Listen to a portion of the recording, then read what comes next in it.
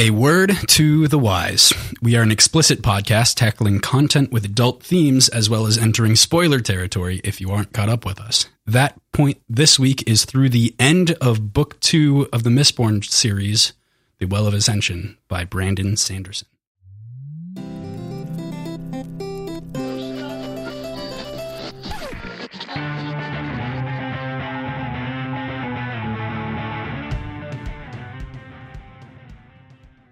Hey there, this is Cross. And I'm PJ. And we are Words and Whiskey, a podcast for veteran and novice readers alike. We tackle fiction novels and love to talk about what we're drinking.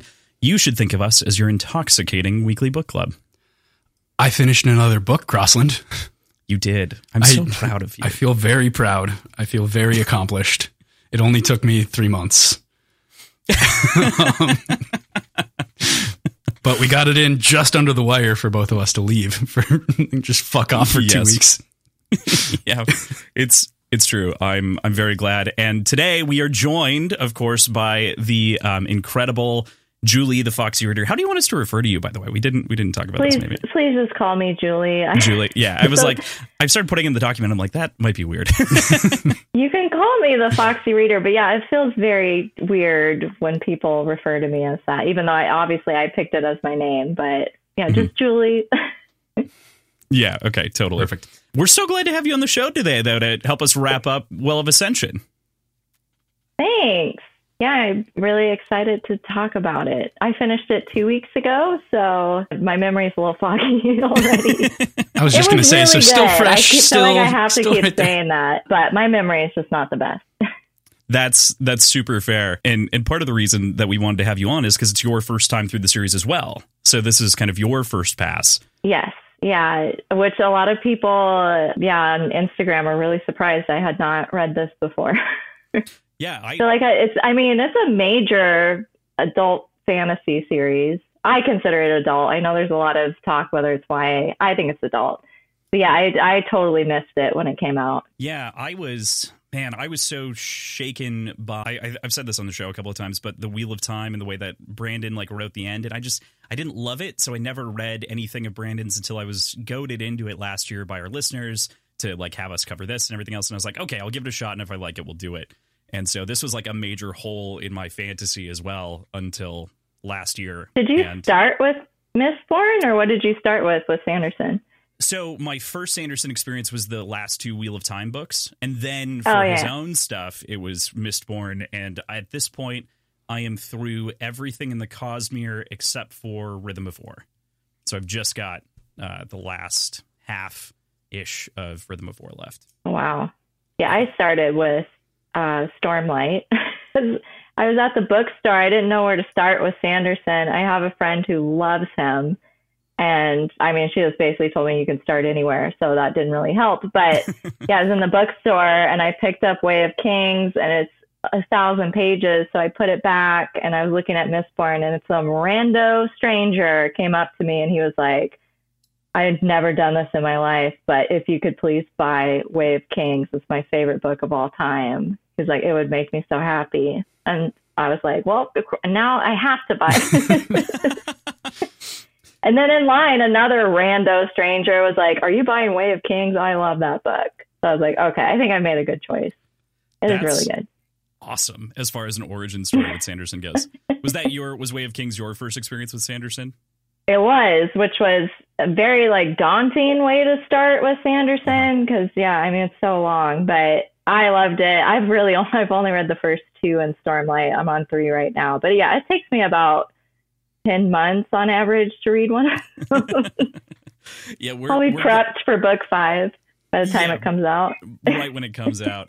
We're aiming to cover those on the show when we're done with the Mistborn era books and Red Rising 6. And right now, as I have it scheduled out, I have us doing one book a quarter, basically. And I'm like, that might be too fast. I don't know if we're going to be able to get through it within that time, but I'm hanging in a read along right now with a couple of friends from Bookstagram, and they're doing one a month. And I'm like, this is a lot to ask for people. Yeah. I'm just here for the chat. I don't think I can keep up once we get to book 3. There's no way I can read this in a month. I ripped through book 1 and 2 in a month, but that was because I was literally focused on doing that, like working out to it. And like literally everything I did during a waking hour was listen to those books outside of editing the How show. many hours are those? 50 something without speed ups. Yeah, so it's like 2 days of straight audio. But every page counts. Yeah, it's true. Every It's minute true. counts. Yeah. And I had the physicals, so like I would listen during the day, and then at night I would read and like flip to the chapter, and so it was just like passing back and forth, and it was definitely an experience. But we're here today to talk about Mistborn. See, this is how we get off track so easily. But before we talk about the book itself, let's talk about what we're drinking. PJ, I'll let you start. What are you having? So I got a new ingredient today. I got a banana liqueur. So I decided to make a Naked Ape from the Smuggler's Cove cocktail book. So it is 1/2 ounce of lemon juice, 1/2 ounce cinnamon syrup, 1/2 ounce banana liqueur, 1.5 ounces of rum. I used Appleton Estate 12-year, 1/2 ounce of overproof rum. I used Lemon Heart and Son 151, and then 1 dash of Angostura bitters. And also, I got a new tool. I think I haven't talked about it on the show before, but I got a cocktail mixer, or a drink mixer. So I can not only make malts and like milkshakes, but I can also make tiki drinks that call for drink mixers. And it's really, really easy. It's really cool. So Is that like a blender or like a... almost. So it's What's a like a drink little mixer? Blender, right? Like a no. Like an I have to go immersion grab blender? it kind now. of, yeah. Okay, now PJ has to. He's like, all right, they made fun of me for Sorry, too long. PJ. I don't... Can you see it from there? It's plugged in. I can't see it. Well, essentially, Well, there's this thing called Google. I will Google it. it's essentially like an external blender, I guess is the best way to put it. It's like a stick with a little spur on the end of it that you stick your cup into, and it like, spins really Oh, fast. okay. That sounds like... I think it's called an immersion blender. Kind of. It Or doesn't is have that blades. different? It doesn't have blades at all. Oh. A less lethal immersion blender. Yep. So similar to that, but you'll see them used for like making milkshakes primarily. So Okay. yeah, but it is delicious. I don't know. I've got some really funky rums in there, so there's a little bit of banana flavors that come through on those to begin with, but accentuating it with the banana really, really kicks it into high gear. So happy with it. Following that up for the back half beer, I've got another one of Black Stack Brewing's Now Presenting, which they had originally called Ken Burns Presents, and then they got, I think, in trouble with PBS. So it is their smoothie sour with plum, grapefruit, and passion fruit. Yum. That sounds Crack good. that open later. Nice. So what about you, Crossland? I am having a drink called that I'm naming the Pewter Drag. It's a spin on the Midnight Stinger that I've made so many times on the show at this point that I just love. If you would have told Dark Age era podcast Crossland that he would like Fernet Branca, I would have said that you're a fucking liar. And I have come around to this liqueur more than I'm willing to admit. I love it. I make so much with it. I'm almost out and I want to go like buy another bottle. It's ridiculous. So anyway, it's 2 ounces of Fernet, 2 ounces of aged rum, 1 ounce lime, 1 ounce lemon, 1 ounce simple. Really, it's just a swap on the Midnight Stinger rum for bourbon. So that's the biggest switch. Very good. Very different actually with that switch. The other one tastes like Coca-Cola. This one tastes like, I don't know, delicious. I don't know what it tastes like. It's just good. All right. Julie, what are you having? So I'm not fancy. I'm actually not even good at making cocktails. But before this, I was working. So unfortunately, I wasn't able to make a cocktail. But I was able to still a couple beers from the event I was working at. And I'm also a pretentious hipster, so it is craft beer only for me. So to give some shout outs to some local Northwest Arkansas breweries, I have Fossil Cove's Birch Avenue Blonde. And then I'll follow that up with Bike Rack Brewing's Classic American Lager. Ooh, hoo, hoo. Very nice. Yes, and they were free, which is great. Yeah. That's the best. Free, stolen, it's similar. Yeah. Yeah, to give the story, so working events, you often walk away with food. That's the best part of being in event planning. But yeah, with these 2 beers, I stuffed them into the inside pocket of my denim jacket and walked away with that and a couple Petit Fours. And I was like, yep, that made that worth it. Made the whole dang event worth it. All those hours of work were worth it for these 2 free beers. Nice. That's awesome. And we love local beers. And have we ever drank anything that hasn't been a craft beer on the show, PJ? I might have done a Modelo one time. That's fair. Yeah, I think we've done a couple. Yeah, I feel like Modelo's is acceptable for anyone who drinks craft beer. Everyone's always like, yeah, that's okay. But if you said Corona, I'd be like, what is this, Fast and the Furious? Or I think they're made by the same company, too. I want to say. That's why I don't know why there's such a difference. Don't quote me on that. Yeah, Corona's just like strangely skunky, but it's great like on the beach or what have you. You know what I mean? Like it's a fine beer in certain situations. There's a reason why it's skunky. If you're already drunk, it's great. Yes. So the reason why it's skunky all the time, same with Heineken, is they don't use brown bottles.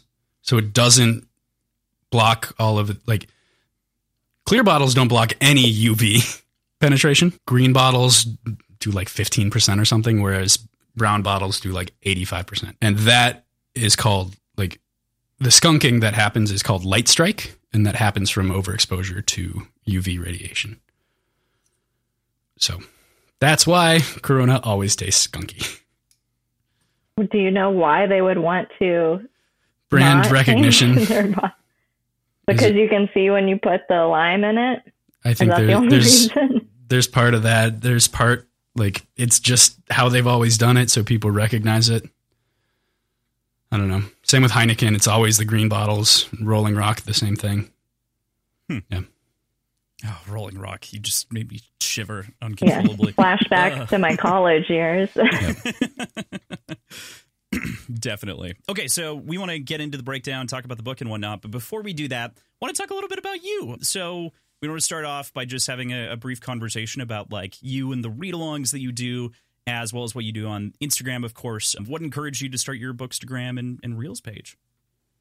Yeah, so gosh, I've had a Bookstagram for about 3.5 years now. Oddly enough, I was inspired by BookTube, which is the book like YouTube corner of the internet. I loved watching videos, people talking about books, and I was like, I want to talk about books, but there's absolutely no way I can really put together a studio to produce videos. And I think in one of the videos I was watching, whoever it was mentioned Bookstagram, and I was like, wait a second, I have an Instagram.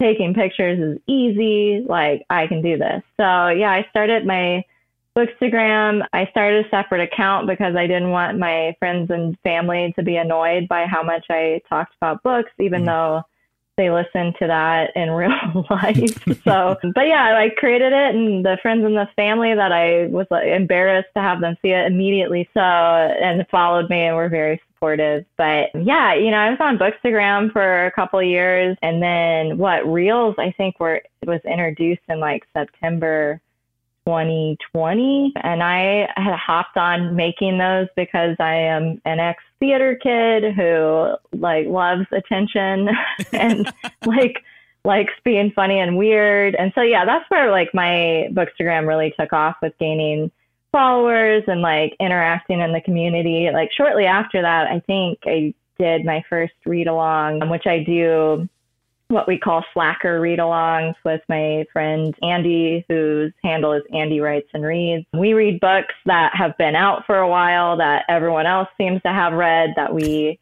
totally missed, hence the Slacker title. So I started off doing that with her, and then I branched off at doing my own read-alongs I just call them Foxy read-alongs because I didn't put a lot of thought into that name. It was simple. But yeah, with those, I think I started with From Blood and Ash, which I don't know if you guys have read that. It's a terrible series, but yeah, that's also another thing. I feel like I'm known for hating most of the books that I read. But yeah, I started with From Blood and Ash, and then immediately moved to doing a reread of Red Rising as a read along, and have done a couple other things. But yeah, Mistborn was the latest Foxy read along that I started. We're just about to finish the third one next week, and then I'm going to pause and pick it back up for Era 2 before the next book comes out. So yeah, Mistborn has been an interesting read along. It was one where I happened to announce it, right before Brandon Sanderson announced his Kickstarter. I had no idea that was going to happen, and so it was like a lot of people jumped into the read along because they hadn't read him, or, were just excited because of the Kickstarter. So yeah, I think it was like 90 people that started with the first book doing the read along, but then there was like a huge drop off going into the second book. I think it went down to like maybe 50 people. So yeah, he's not for everybody, but yeah, now we have a pretty good core group. And the read alongs, the way that I kind of structure them is we have like just a chat group and Instagram. I usually keep it like below 20 people within a chat group, usually aiming for like 15. And yeah, I split it up into 3 weeks worth of reading, which I always think usually it works out pretty good, especially with the length of these books. These are a nice, 600 to 700. And yeah, each week we have a certain amount of chapters that we read. And then we have like a day, like this time Fridays are our discussion days. I started off with a summary of what we read. I like kind of in the summaries poking fun at the book. And it's basically like drunk history version of summing up the book. But I mainly do that so people like know where we stopped in case they read ahead, so they don't drop spoilers. But yeah, it's been super fun. And like I said, now, even though we've had a lot of people drop into this with the third book, now it really is like a core group of people that are invested in it. And yeah, like we have a lot of people who have very strong feelings about certain characters and they like to fight about them. So yeah, it's just super fun. That's great. Yeah, there's a lot of strong feelings in the Brandon Sanderson fandom about specific characters. And man, I remember, I think early on in one of our Mistborn episodes, I said something that was controversial to a lot of people, and the number of messages I got that week like flared, and they were just like, "Hey, wait, no, but you like him, right?" And I was like, "Well, I do, but we have to get there before I can, like, I have to goad PJ into feeling things sometimes." So what was? Can I ask you what that was about? Now? So specifically, it was about Marsh and the relationship that like Marsh and Kelsier had, because first book Marsh is very different than later book Marsh. And then people are like, "No, you got to treasure those moments." And I'm like, "I do, but PJ doesn't fucking know to trust him from a fly on the wall." Yeah.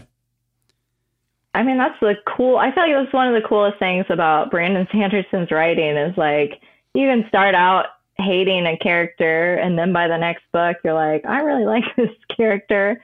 And vice versa. It's, there's usually not, and that's another thing that's cool too, is within the read-alongs, like, it's not like there's just one character that everyone's like, "Oh yeah, Vin's my favorite." It is spread out all over the place on who everybody loves. There's not just one character that is the fan favorite. It just seems to be all the characters.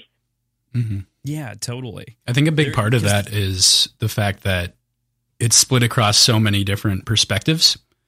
Even perspectives that last 4 or 5 pages and never go back to them. But it makes everybody feel so tangible and real. And you don't get locked into, like, for Red Rising's sake, Darrow for an entire trilogy and kind of seeing everything through his lens.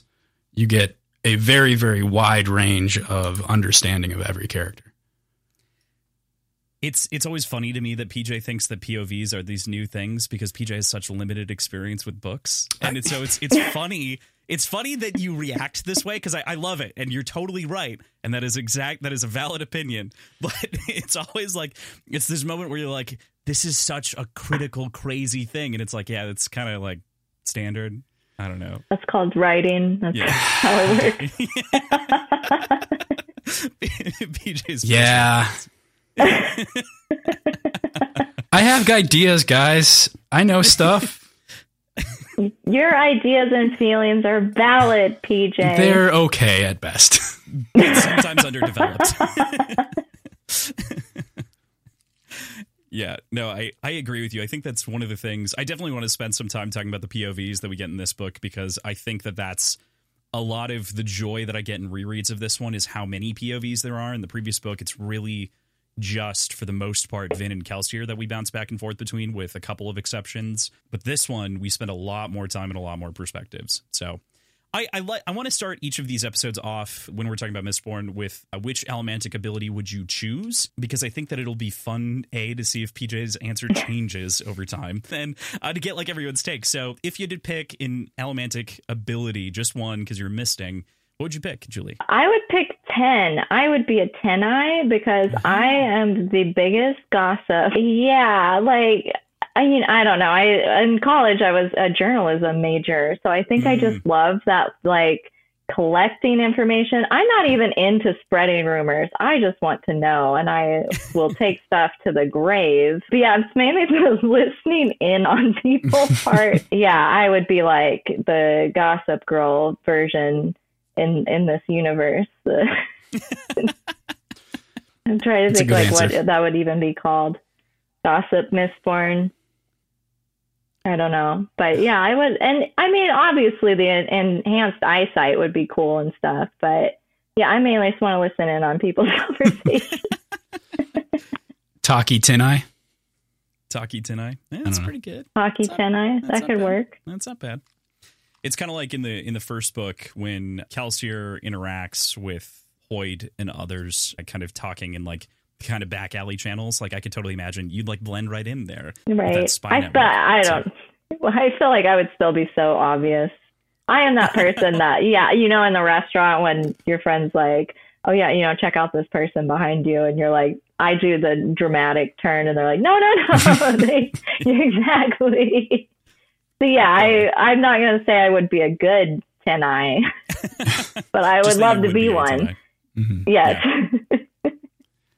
I love that. That's a great one. That's unique. We definitely haven't heard anyone say that before. So it's like the least useful of all of them. I mean, there's something to be said to being in tune with the environment around you, blah, blah, blah. But like, yeah, no, I love that. Well, it's like, you think of, yeah, who is a 10-eye? Like Spook is a 10-eye, right? Mm-hmm. And he spends most of this book off page doing whatever. And he thinks himself useless. So, I mean, yeah. Yeah, he does. But yeah, I'm just saying, he's getting all the good gossip. True. Oh, that's man. A good point. Imagine being a Duralumin misting, though. Like, you can only burn Duralumin. That'd be pretty useless. Yeah, that is much true. Much more useless than tin, yes. Like, how would that even work? You wouldn't be able to do anything. Your Duralumin really quickly. Yeah, it's like, would absolutely nothing happen? And yeah. Like, you would just know it was burnt out. It'd be like Vin when she first finds the alloy and learns that it works. She's not burning anything else, and it just evaporates. Yeah. So you could do it and not even know that you did. Right. I feel like this is the same as copper? If you're burning copper and you have no idea like what it means to burn a metal, you could be producing a copper cloud and have no idea. Yeah, but at the very least, like, no one else would ever know that you're, someone who's burning copper. This brings it back to, how do people find copper mistings? Mm-hmm. How does that happen? Smokers, yeah. Yeah, great question. Okay, PJ, I want what you are, though. Are you gonna? It's still iron. It's still iron pulling. God damn it! It's not fun. Because you get both locomotion. You can like sit on an office chair and pull yourself around, but you also get to pull shit off of like from across the room. I can grab a hammer like Thor from across the garage. Oh, that's cool. Like, imagine doing the opposite, being steel, and like, I have to put this hammer back. Throw it through your fucking wall. Like, well, yeah, it's just a very different utility. It's so much more utility. I think of steel pushing rather as flying, iron pull, steel pushing. That's what we got to call it from now on. Yeah. Steel pushing. Steel pushing. I'm just a steel pusher. It sounds like a bad 90s rap song. Like you can just imagine it spiraling out of control. I love By it. Vanilla Ice. Yes, most definitely. It was either that or it would be a crappy Kid Rock song. Like I was trying to work out which one. Yeah. I think there's a Chance the Rapper song called Pusha Man. Oh, there is. Yeah. Off of Acid Rap, I think. Yeah, I think you're right. But I stand by steel pushing because I think that would allow you to fly, and you can flying's cool. I don't know. Iron would let you be. I know I would be terrible at that, and there's a chance you could die. Yeah, that's a reasonable thing. You're very good at slamming doors open. You could absolutely knock every door off of its hinges, which is great. Dramatic entrances. I'm all about that flair. Yeah. Iron would let you fly like Spider-Man. Kind of, yeah, true. You would kind of. You couldn't slow yourself. That's one of the problems with iron, unless you pull to the next thing, and you're are. You have to know where you're going. I'm still with steel. Same with steel. You can't just fuck off into nowhere. No, but you could launch, and then you could just push yourself a little bit, and then you could weave yourself down. I'm just imagining. Okay. It would work. I think it would work. I think so. I don't know. All right. So we landed a stalemate on not changing our abilities. And Julie's excellent addition of tin to the pile. PJ, do you remember what Lindsay said? Was she was with soothing? me. Right. I think she was rioting. She sided with you, but I think she said rioting. Oh, okay. Yeah. Yeah, she might have said rioting. Would be cool. Yeah. Well, she's also a lawyer. Oh gosh, yeah, that's perfect. So she's it's almost unfair. Yeah. She did say that it would probably be illegal. But it feels like a good use case. And as I mean, I'm just the entire system lends itself to you said earlier, a theater kid flair. And so soothing and rioting to me lends that. And then I don't know, the drama of pushing to me is way better than the I'm on a little cart pulling myself around with steel and iron. Fuck you. It'd be fun. I would wear rollerblades everywhere. Now, I'm stuck on this idea that Johnny Depp's lawyers are rioting everyone's feelings. Because, look, I love Johnny Depp. I'm a millennial, grew up with Pirates of the Caribbean. Everyone had a Johnny Depp poster on their wall, their freshman year dorms. But I've never felt so passionate about a court case in my life. So maybe they're writing us. I'm okay with it. Oh, justice for Johnny. There was that whole tiny thing that came out today that it looked like Amber Heard took a bump in the middle of the session. I don't know if you saw that. She was took a bump, took a dump. What will she not do? Yeah, it's true. That's such a good article tagline. That is definitely a TMZ headline waiting to be published. Let me call TMZ. Look, I got this for you. I got this. We did this on this podcast. You can use it. You can pay us some money. Took a bump and or a dump. Bumping and dumping. I haven't been on my phone at all today since I've been working. So yeah, I missed that news. That's what I'm going to do after this is just scroll TikTok and Twitter and be like, what happened in the court case? I gotta know. Yeah. I think you had posted something about someone to follow who was there, and I immediately did. I was like, all right, tagging this, paying attention to this as much as possible. Today didn't lend itself to too many updates, but in my family group chat, my dad sent it, of all people. That's another weird... this was, weeks ago when it started. And yeah, I was talking to my mom and she was like, yeah, are you following this Johnny Depp court case? I'm like, yeah, are you? And she was like, yeah, me and your dad were watching it earlier. I'm like, wow, this is something that spans generations. Yes. That's so good. And it's totally true. I find it bizarre because my dad's like, I don't have time for anything. And then he sends this thing from the trial. And it's like, okay, all right, Dad, thanks. Appreciate it. I'm telling you, as lawyers are rioting all of America and I guess the rest of the world. I don't know internationally how this plays, but here in America. Yeah, I'm curious too. I know we have some international fans that have talked a little bit in our Discord about it. Yeah, I wonder how it plays, especially given the like British court case resolution. You see how we get off track so easily? Like we easily cut like 40 minutes of off track conversation from some of our episodes. We love it though. So Johnny Depp's a Mistborn, I'm pretty sure. Oh, most absolutely, most definitely. He's definitely a smoker, no question. On the topic of getting off track all the goddamn time, do you have a hard out? Like, is there a time that you need to be gone by? I like 10 o'clock Central is probably when I need to be wrapping up. Okay, cool. Sounds good. Reasonable. Just want to make sure so we can like try to corral ourselves a little bit more. Oh, we'll be here all night still talking about Johnny Depp. You know, we had Zeph on, and we recorded a 5-hour episode talking about just fucking Lysander. Well, okay, yeah, I could go on about that. Yeah. Space racist all night long. I hate him. Well, what was so funny, so he came to me with that episode idea when we were in like Golden Sun.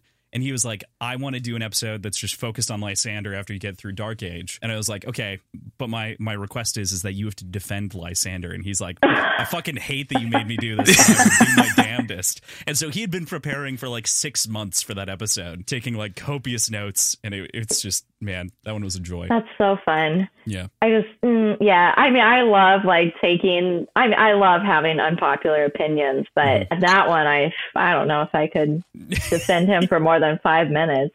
He went on for about 45 minutes. He's like, no, I fucking hate him. But like, so. Yeah, I feel like once you get to talking about all the poetry, I hate when he starts spouting out the poetry. Oh, I love the poetry, but that's not a problem. What a douchebag.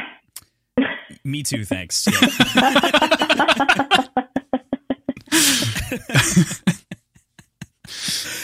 Okay, all right, getting to the book.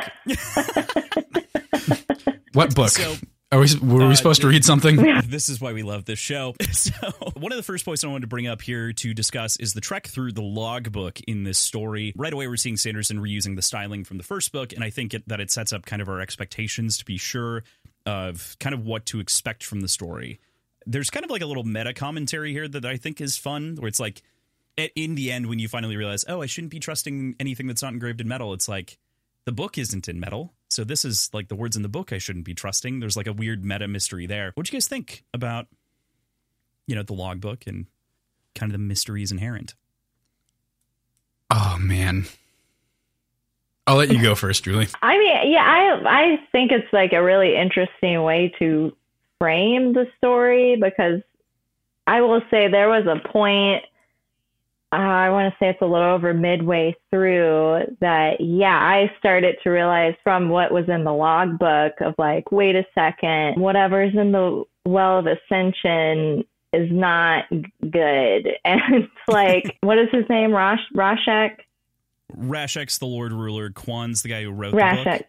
Yes. Okay. There was a point where I realized that Rashek was, sent to kill him for a reason, and not just like, I feel like with the first book, it was very much like, oh yeah, I hated him. He was, really upset that it wasn't a Terraceman that was the hero of ages, blah, blah, blah.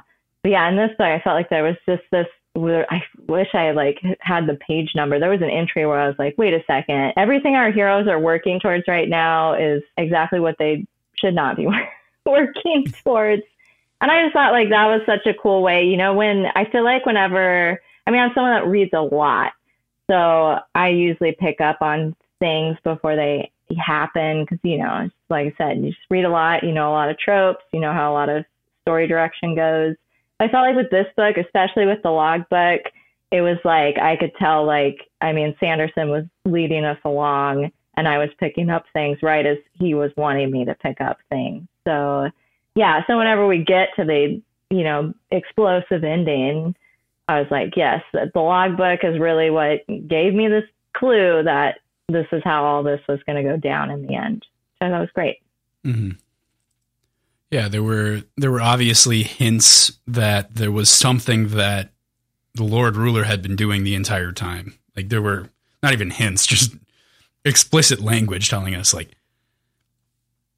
you've doomed yourself. Like, I was holding this back. You fucked yourselves. So there was that. But justice for Lord Ruler. I'm a Lord Ruler apologist. I kind of am too, except for the like bad, underholding of the ska. Everything else is okay. Yeah, like once I looked up the fan art, I was like, oh, okay, I'm sold. You got me. Have you guys looked at the fan art? Oh my gosh. PJ has to be very careful, so I have to send That is true. PJ, don't ever. Yeah. So I always like doing the read-alongs. I said I write the summaries. I often Google things just to make sure that I am correct. Oh yeah, and that's how I Googled Lord Ruler fan art, and then like the first thing I see, he's got like 2 spears through him. And I was like, oh, I don't think I should be seeing this. But I don't think I should be seeing that. I was into it, but yeah, I was like, this looks like a giant spoiler. And it was. I think that's probably the same picture that Cross sent me, like when we got to that point. That I gave you. Yeah. Because that's such a cool piece of art. Yeah. But throughout this entire story, I was pretty convinced that there were 2 different texts that were being pulled from, because it felt like such opposing voices. And it caught me off guard. I'll be the first one to admit it. I did not see it coming, that it was like actually changing the text, but everything made sense. Loved the reveal. The fact that he tells you right away what's wrong, I think, is what's so astonishing about this entire book, because I think it intentionally lacks a prologue. Every other Brandon Sanderson book that I've read has a prologue. This one does not have a prologue. And I think it's to drive focus in on that first chapter. I think it's really effective because, especially in a reread, you're like, oh yeah, this is literally in the first chapter. You see the entire journey unfold for what is going to be the entire book. You see like Elend looking at the mist and like focusing in on the way that it's coming over the walls. He talks about like capabilities of being a Mistborn. You get the lie in the metal. You get like this idea of like Kandra. Like everything is in that first chapter. And you're just not paying attention because you want to read the story. And it's just good work. Good work, Brandon. I will say the logbook, and once again, I am a Lord Ruler apologist. I'm going to end up the president of Lord Ruler fan club by the end of this podcast. I would love a prequel that's just like, yeah, what we're seeing in the logbook, but more sketched out and going more in depth. Like, I mean, the logbook's telling a really interesting story. It just, yeah, I mean, I really like this book, and the way that it's presented is super cool. But yeah, I would read a prequel. I mean, I read anything Sanderson writes at this point. His grocery list, I would check out. I'm definitely in that camp too at this point after the Stormlight Archive and whatnot in this series. I will say definitely in your read along, don't miss Secret History, but don't read it until Bands of Mourning. Just include it. But yeah, someone posted, not chronological, but a recommended reading order for all of Mistborn. And yeah, I was like, why is Secret History not right after Hero of Ages? But I don't know. I trust you. So yeah, I will wait. Is there Lord Ruler backstory in Secret History? There's some backstory. I'm not a spoiler person. Getting excited. It is called Secret History. There's definitely something secret, and there's some history there. So, yep. All right. Mm-hmm. The title doesn't lie. It's a good time. I think you'll either enjoy it or it'll be very divisive for you. That's been the reaction that I've read or experienced from that. So either you love it or whatever. You get to see Crossland be very nice about things that will come up that we haven't read yet. Yeah, I get to see fuck you, you'll find out later anytime I bring up a question. PJ got some of that shit last night, which was funny. When we recorded the end of this, I was like, yeah, Raffo, good luck. So there's that. Crossland, you can be nice if you want to be. This is proof. Speaking of nice, let's talk about Zane, our favorite torture boss boy. Look, so I started off being like, he's like the Hot Topic poster boy. Yes, yeah. But I feel like by the end of the book, I was like, no, he works at Hot Topic. He's like beyond. He is the emo Hot Topic book character. Yeah, Yep. yeah. He'd sell his soul in a second to any demon on the street. He'd be like, hell yeah. I spent all of this book being like, oh, do I like him? Do I prefer him to Ellen? But then by the end, I was like, oh, God, no. This is like your high school boyfriend that you don't tell people about. That's a great comparison. I was just going to say, he's like the guy, and I'm wearing a Blink-182 shirt right now, so this is a little bit hypocritical. How many Blink-182 t-shirts are in your immediate 7, grasp? leave me alone. There's 4, actually. Anyway, God, I have a problem. Needless to say, it'd be like someone wearing like a My Chem shirt every day of their existence, and like you'd be like, oh no, you could be really cool, but you have a problem. Look, he's beyond MCR. He's like the number one fan of. Yeah. I was gonna say 30 Seconds to Mars. Oh, God, I feel like that's even worse. Dragging Jared Leto into this. He's into Jared Leto. No, he's front row at Morbius.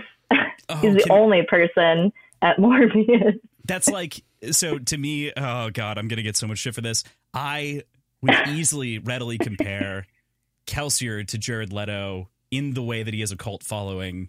Oh, why? Why would you do that to Kelsier? I know, but think about it. Zane idolizes the man throughout the book, and I don't know. He's got that same kind of rock star. Idolizes him for the wrong reasons. I should say. It's all about his power and like what he represented. So I will say, I don't really think that. I just digging into Jared, Cross and I both have a very like highly rated movie that I'd consider in like probably in my top 10 movies, 10. Mr. Nobody, which stars Jared Leto. So there is that. Oh my God, I never saw it, but I remember when it came out. It's so good. Okay. Well, I hate Jared Leto. I have spent me too, but over a decade. So I feel like now everybody hates Jared Leto, and so it's not cool. So you have to come around. Is that what you're saying? No, I feel vindicated. Okay. I will like soak in this. Like, yeah, I knew this guy was a douchebag, but to say he's like Kelsier, I don't know. You can't do that. Suggesting that Kelsier's a douchebag. Well, he isn't. He isn't. Sometimes he gets over it a little bit, but yeah. Mm-hmm. He's got some work to do on himself. Oh wait, he's dead. How could he do any work? Yeah, I don't know if I don't see Jared Leto sacrificing himself, but I do. Obviously, he has built a cult around himself. So I can entirely imagine Jared Leto sacrificing himself while Kings and Queens plays in the background, and like you just hear this grand pulse of music as he like jumps off a bridge for no fucking reason for the sake of auteur acting. Yeah, it was method. He was going method. So method. He's like, yeah, I needed a cliff jump for real with no wire, and it's like, well, cool. Wait a second. Wait. I feel like Jared Leto would be a Kandra because that's method acting, isn't it? True. You're probably. Jared Leto has actually devoured people's bones to inhabit the role of Doctor. It's Armie Hammer. Oh, that's Armie Hammer was just method acting, everybody. Jesus Christ. This is how we go off the rails. You're gonna get a letter from Armie Hammer's lawyers. It's fine. We haven't gotten one yet, but maybe. And Jared Leto's lawyers. But to PJ's point, Mr. Nobody is the only Jared Leto movie that's really worth watching outside of Blade Runner 2049, in which he's kind of a nothing character. Oh yeah. So like, well, I always a little bit of Leto goes a really long way. That was like the perfect amount. I liked him in House of Gucci as well. That's Oh, that was awful. I He didn't was mind it. awful in that. No, he was. He was, but he was was playing like just a the- fucking bumbling idiot, and it worked. I don't know. It was the worst Italian accent Oh, it was I've ever so heard bad. in my life. That's It was such a bad accent. My peaches. My peaches. I can just imagine. I can imagine Ridley Scott telling Leto to fuck off many times while filming. Like, God, that man. Anyway, I could rant, but I know. We have. This whole podcast is Johnny Depp, Jared Leto. interspersed Tiny- with Zane, Sazed. We're doing our very weird fan casting right now. Totally incorrect fan casting of Mistborn. All right, so Jared Leto plays Kelsier. Please no. Okay, if Jared hate Leto it and I has love to it. be, Yeah. if he has to be in the movie, who do you cast him as? Oh my God. Straff. Because he's the worst. Yes, exactly. And preys on underage women. Yes, precisely. That's just natural to Jared Yeah. Leto. It is perfectly ironic in the same way. Oh God, what's the comedian who's in You, of who was in You preying on Christy Elliott, Yeah. right? So like terrible, but like cast for the role in the part, and then later found to actually be doing the thing that his vile character was doing in the show. It's like, wow, are you even acting, or do you just exist? It was method. He was Yeah. just method acting. Look, has anyone method acting you never hear of? It's like, oh yeah, they were just such a nice person, and I don't know. Tom Hanks is a nice guy, period. But it's like, oh, he inhabited the role. I think. Yeah, I don't think anyone like. Well, yeah, I feel like Heath Ledger's form of method, I just feel like was different. Like he was very isolated internal. himself. Yeah. Yeah, he wasn't an asshole to everybody. I just feel like Jared Leto uses that as an excuse to be an asshole. Yeah. Yep. Yeah, I'm trying to think of anyone else. I loved. But yeah, Go ahead. I was going to say, I feel like Straff is probably a good. Like, how old is Jared Leto? He is precisely 4 months older than my father. I found out he is the Okay. age of my dad, which is 50. So Okay, I feel like he looks anywhere between 40 and 5,000 years old. so maybe the Lord Ruler, but hopefully not. No, please don't ruin this for me. Michael Look, the Fassbender, Lord. the Lord Ruler. Oh, I would say Lee Pace, but I do love Oh, Michael Lee Pace Fassbender. would do it. Lee Pace could do it too. Yeah. He's got that voice. I Mhm. think he's perfect casting. God, yeah. But His. I think there was I like Lee Pace too. I think it was myself and one other person in our Discord that had put Adam Driver at Lord Ruler. Yeah. Also a good. Poll, that's not I think. bad. Okay, wait, but could Jared Leto play the guy that Vin levels that headbutt that explodes his head? Please, and tell him that it's a good role. Like lie to Jared Leto. I mean, or I would that just so there's, I mean, that would be a very small role. Cool with that. But there's also the first noble. Not Tresting? Tresting. Right in the Lord beginning Tresting. of, That could Final work. Empire. Yeah. The guy who dies right in the beginning to Kelsier. Oh, Burns down his fucking house. Yeah, that would work. no, I want to see his head explode. Yeah. And then, but yeah, that's a good point. And having him as Tresting would mean that we'd open on the, open to Jared Leto's face. Oh god, The yeah, people entire walking series. out of the theater. Is this It'd be like a Morbius reverse- 2? It'd be like a reverse Ned Stark, that it's the bad guy who dies immediately, and you're like, okay, Jared Leto can inhabit the opposite, where he's like the bad guy who should die in everything. I'd be down with that. He can fill that role in my head. He already does. What if we had to cast Jared Leto as one of the core Fuck. group? Dockson. Oh, Hear me but out. Dockson's nice. Kinda. Dockson is nice and simultaneously still holds a lot of the same like core prejudices. And I think kind of, I don't miss him when he dies in this novel necessarily, because I think that he didn't really show any growth after Kelsier died. Like, he didn't change. There was nothing about him that was compelling after Final Empire.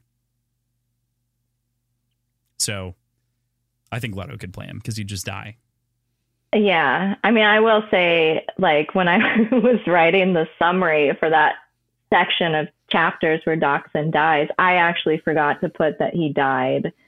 And I mentioned, like, clubs and what is her name? Tindwyl? Tindwyl. That was pronounced Tindwyl. Yep. I mentioned her, but yeah, I totally forgot him. I was like, sorry, dog. PJ doesn't think he's dead. So PJ's like, no. I have trust issues. Just like Zane can be alive. Look, if I don't see a body, if they are not absolutely destroyed, exactly, I'm like, yeah, they could still be alive. Yeah. You just helped out PJ's paranoia in a deep way. So, okay, we've talked a lot about a number of things, including this fantastic Jared Leto casting. But I want to talk about what our favorite POV is instead of the story, and why is it Breeze? Look, I almost cast Jared Leto as Breeze just a second ago. And then I was like, wait a second, no, they really like Breeze. Don't do that. I was afraid of that. I'm going to get booted out of the podcast immediately. And wow, we lost the rest of the audio for the episode. And that's where it ended. It's so weird. Julie Who, unfollow. I like Breeze a lot, but honestly, my favorite is Elend in this book. I feel like this is his book. It is his book, yeah. He gets a new wardrobe. He gets a pretty woman makeover sequence. He totally does. He goes like full Devil Wears Prada with Tindwyl. Like, there's totally, yeah. He gets some leadership skills. He gets married. He gets some ass. Spook listens, like it's a whole problem. I was like, yeah, that is so awkward. That's when you don't want to be a 10-eye on this random honeymoon trek. You can't get away. So you go with Elend, though, is your favorite POV? Elend's my favorite from this book, yeah. I also liked him in the last book, too, just because, I mean, who doesn't love a guy that's reading at a party and being, like, 50% asshole? It's just great. But, yeah, this, I really like. I feel like there's a lot of character growth, and he has a really interesting story. I mean, to the point where I would even say, like, he's like the main character of this book, in my opinion. I totally think this is his book by and large. It focuses on him, and like Vin is sort of supplementary in a lot of ways. I think if you actually look at the POV chapter count, she has more, but the growth that we see is from both of them. But I think we see Elend change the most and have that core mission kind of drive him. I agree with you there. Yeah. Sorry to detract from talking about Breeze. No. I know you want to talk about it. I giggled about it when I wrote the question. I was like, "What's your favorite POV and why is it Breeze?" I laughed when I wrote that myself. Yeah. Why do you love Breeze? Let's talk about Breeze. I think Breeze is a breath of fresh air inside of the story in a very different way. He's this comic relief character for the most part in Final Empire, but I think he gets like a real level of depth, and I think that he shows nuance behind soothing and the way that he really actually cares about people in a very base way. The way that he can't stop soothing all the time, the way that he just has to help people consistently as he like walks by to like either make them feel better or like fix a situation or like whatever he does. Even subconsciously, when he is cowering himself in a moment that is no doubt going to give him PTSD and a lot of other kind of lingering issues, he is still doing the right thing for the people around him and like innately helping people and encouraging them. I just think it just makes for such a compelling character, and his and Clubs' relationship in this book is, I love Vin and Elend's relationship, but like secondary friendship. Like, that's such a cool friendship that's inside of the story. I do love that, like, the first book kind of establishes Breeze and Ham as being, you know, like kind of this buddy. duo that like, likes to argue. But I love that this book was like, oh, you know, like, oh, he also hangs out with clubs. Like, it didn't just continue like, these are the two BFFs, you know, like it really solidified that, like, this is a core group. It's not just these two and these two, not that breaking off that I see a lot of other books do. But I was also like, well, I know Clubs is going to die because he's getting a lot of screen time. Yeah. PJ didn't key into that right away. At the very least, you didn't talk about it. PJ, you got to read more. I got that, like, the chapter before, or the chunk before, where I got to read for 5 times all of that content with Breeze and Clubs, and then he died the next section. Yeah, the way that I break this up also is traumatic for PJ. Let me be honest. I intentionally traumatize PJ with the way that I break these sections up. So yeah, maybe you should start anticipating my trauma that I'm handing you. How am I going to anticipate that shit? I don't know. Good luck. Wait, so if you were fan casting Breeze, who would you cast? Ooh, Breeze is tough. I actually have someone I'm really proud of my own head casting. Yeah. So if you watch What We Do in the Shadows, yes, I like the actor Matt Berry. Matt who Berry plays Laszlo. Would make a very good. Great Breeze. My brain initially said Benicio del Toro, specifically because of his kind of roguish portrayal in The Last Jedi with the like rogue guy that he portrays. I think that gives off some kind of the sneaky vibe that you want from Breeze, but at the same time, a regality. There's like a question there. But I do like Matt Berry better, I think. So I've got a weird one for this because Jared Leto? No, because of his age. Breeze. So he's 35, I believe. Who? Oh, Breeze. Breeze is 35. Breeze is in his 40s, isn't he? I don't think so. He's not that much older. Alrianne says that I think she says he's 35 at one point during this book. Yeah. Okay. I think I don't know him to have done any like serious roles, like non-comedic roles, but I think Jonah Hill could do a good job with it. Not a bad call. I think he's actually a very good actor. And yeah, that's pretty good casting. I like that, PJ. Good choice. Thank you. Validation. Crossing. Take as notes. Good as Jared Leto, but yeah, as long as it's not Jared Leto. Yeah. PJ, what were you saying? Do I need to like be nicer to me? Oh, okay. All right. I will make that a mid-year resolution that I will promptly ignore. No, you. No, that's a good choice. I feel like Jonah Hill. Like I would want an actor that's both good with comedy and with drama because Breeze, especially in this book, he gets both. Right. And having that, I hate to call it a meltdown, but it just kind of falls apart at the end. Yeah, which of course, like I liked. It made him very human, and he's not the strongest member of the group physically, but I love that he still at least pitches in. He could very easily leave, and he does not.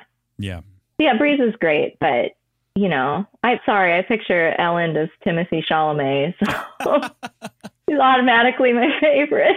That's fair. I feel like he's got a little bit more of a stronger jaw, if that makes sense, like a more like jutted persona. I can see the like Timothée Jared Chalamet. Leto. No, I'm trying to think of like who I picture Alan as. I feel like, man, the guy who plays Rand in The Wheel of Time is close-ish. A younger Armie Hammer. Yeah, those are kind of like my mental pictures for the most part, but I haven't fan casted Elend in my own brain. It's just not one. I don't know. Maybe it's because I self-idolize myself as Elend. The loner of the party. You picture yourself? Yeah. But like 10 years ago, because like 20, like the age. Yeah. Anyway, now that we got that egocentrism out of the way. So my favorite point of view is not Breeze. Also, I think it could have been Zane if we gotten more of it. Zane's POV is fun. Yeah, it's a lot of fun, You're especially with those God. emo vibes. Yeah, yeah, exactly.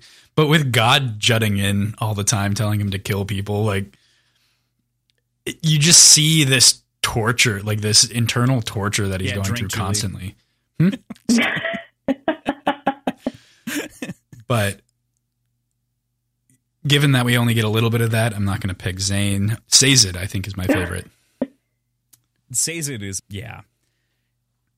This book turns Sazed from a great side character, like an incredible side character, into a fantastic main character. Yeah, he definitely goes main character in this. Yeah. Mm-hmm. I will say from the read along, I said, there really wasn't a favorite, but as far as like strong feelings, I felt like the strongest feelings that people had were for Sazed. And I mean, we start at Hero of Ages, and I always start off like, who's your favorite character? Who would you be most upset if they died? And people were like, he better not kill Sazed. I will cry. What happened to him is arguably worse. Yeah. Like, he is just completely broken. In basically every facet of his life, everything that he held dear, professionally and personally, is just gone. Death would have been better for Sazed, kind of, in its own way. Fuck. Well, this just got depressing. It would bring the mood down, but at the same time, so Sazed's, Jared Leto. yeah, like literally anything else. No, Sazed is definitely one of the best characters in this novel and one of the most interesting. He's set on the most deep journey, kind of in his own way, that he gets to like explore religion. And this book tackles faith in a couple of different ways. It tackles faith from the perspective of Vin and like her being the Arab survivor. And then it also tackles faith from this idea of the contradicting ideologies that Sazed holds inside and the way that kind of breaks down. There's a lot in this book about faith. I just want to pose the question kind of openly. How did you guys take that? Like, what were your takeaways regarding this? I mean, I thought it was, once again, like, I think Brandon Sanderson is such a good writer. I know he's a very devout Mormon, and I feel like to write a series like this, which does stuff like present very different faiths and beliefs, but also like scrutinizes them, tears them down. He gets really introspective, and at this point in the series is presenting this idea of like, you just, faith doesn't always hold up, which, right, like I said, what I know about him being devout Mormon, I was like, I really didn't expect. And I think, it's something that elevates the series beyond just being, pure popcorn entertainment. It's a fun book to read, but it is that angle of it presents something that, you can have really heavy discussion with the people you're reading with. I was like, this could be something that you could read in a college class and discuss. It's something that there's not really a solid answer you will come out with. You will go round and round and round, which, like I said, is really interesting for a fantasy series. Yeah. I think that's kind of the purpose of it in its own right? Like it's not meant to, I'm trying to simplify it for the sake of like our conversation, but at the same time, it demands to not be simplified. It demands to have this complexity to it. And I think that's, for someone of whom is a devout member of their religion, that is, like, you can even read like Ender's Game and some of the later books, and like you can get peeks into the ideology like feeding through. And this is like a clear coat of paint over his thoughts with religion in general. Mm-hmm. I mentioned this yesterday when we were talking, Crossland, so I won't rehash it too much. No, but I think, I'm just kidding. This would be a very fun point of conversation. Fun point of conversation to have with Brandon Sanderson, if we were to be able to sit down with him and like ask him about the writing process in this book in general, and see if writing this book was either a product of or contributed to any change in his personal like relationship with his faith, even in a subtle way. Like if there was any personal influence there just from the process of writing this character, this story, because it's super heavy in that detail. I don't know. Yeah, that would be, I feel like, yeah, really interesting. I would love to see how he answered that. Because yeah, reading it, I was thinking, yeah, that I was thinking like this, like he must be someone who actually does like sit down and think pretty heavily about his faith and not just like blindly accept everything. And, you know, I'm not a Mormon. I don't really understand it, to be honest. Not something that speaks to me, but yeah, from what we see about Mormons is that they are, and people of faith in general, is that they blindly accept things. And with this series, I was like, wow, he really does ask some pretty deep questions. And to have a character like Sazed, who is definitely, I mean, in the first book, the most, well, I guess you would say committed to the idea of there being different faiths and stuff, to have him completely lose his faith, I thought was such like a bold, like story choice. And once again, spoke to Sanderson. I think you're seeing somewhat into him as a person, and at least this idea that, yeah, he is someone who asks questions, whether that maybe strengthened his faith. I don't know. But yeah, it would be interesting to see how much of him like went into this book or went into the series. Mm-hmm. Yeah. Yeah. It's really tough to parse. And I think that it's one of those books that challenges a lot of those thoughts and ideologies across the board. So it's tough to talk about without getting into the results of what Sazed is going to go through, because clearly he's set on a path now. Like this is setting up the third book for Sazed in a large part. He has to go through a trial and tribulation related to this depression and losing Tindwyl and his sort of stake in faith in general.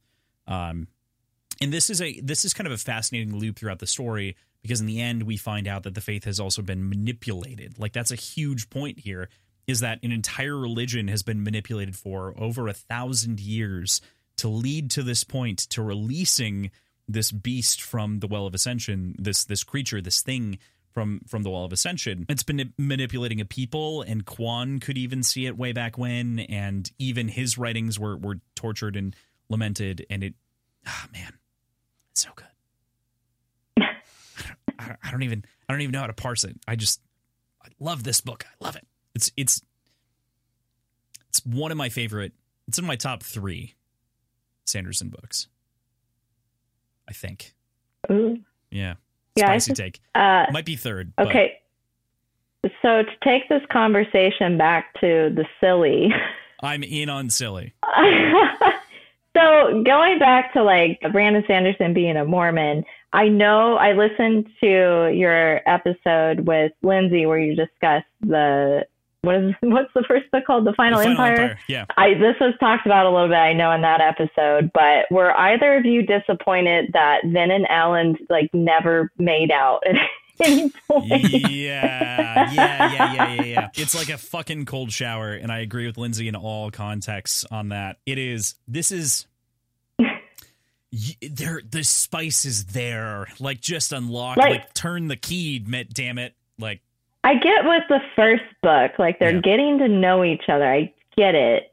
But with the second book, I was like, good God, they're side hugging. Like, come on. At some point, these two would at least make out. Well, and Brandon, like, at the same time, like, sidesteps the, like, fade to black trope to some degree with, like, the fade to the morning after, which is interesting, but still feels cheaty, you know, in its way with that 10. Yeah. And I mean, like, I say this, I really don't want to I don't think Brandon Sanderson writing smut I don't think it would be good. And, you know, it's not everyone's strong suit, but I'm at least like, come on, like just a make out, like it doesn't have to be explicit. Do you think he would write a sex scene? It gets ridiculous in the same style as his combat scenes?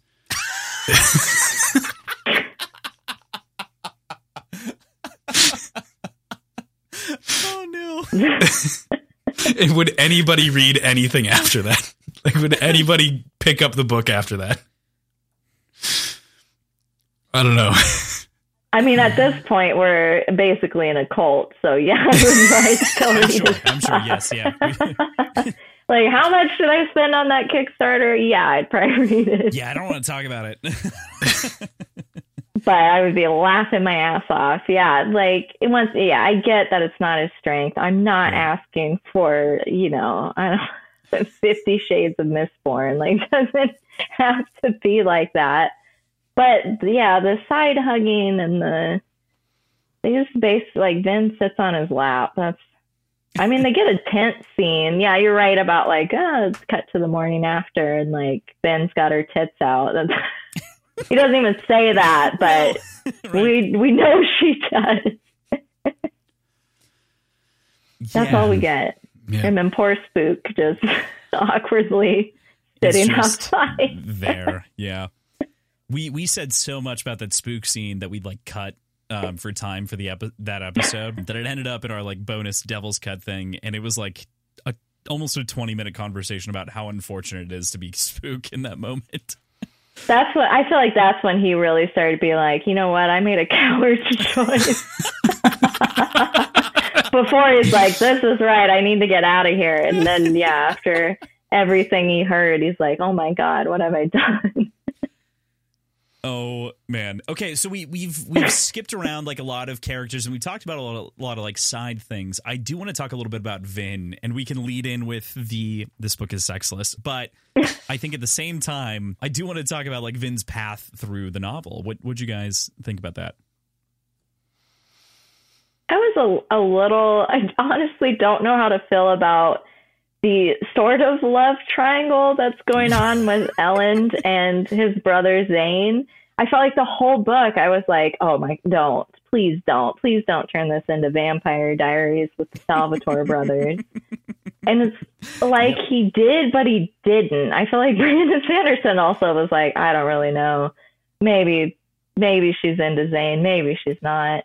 At the end, I wasn't even. I don't know how she felt about him. I think that from a thematic level, we can think about the love triangle to some degree. Is this was offering up Kelsier as an option to her to some degree, as like this is the powerful Mistborn that you maybe feel like you missed out on as a relationship. Like Kelsier was dad. Like I'm not saying that, but there's a form of Kelsier that she feels like she probably could have married. You say Kelsier was daddy? I said dad. I specifically said dad. But you said daddy, so Kelsier is daddy. If you didn't say it, I was going to.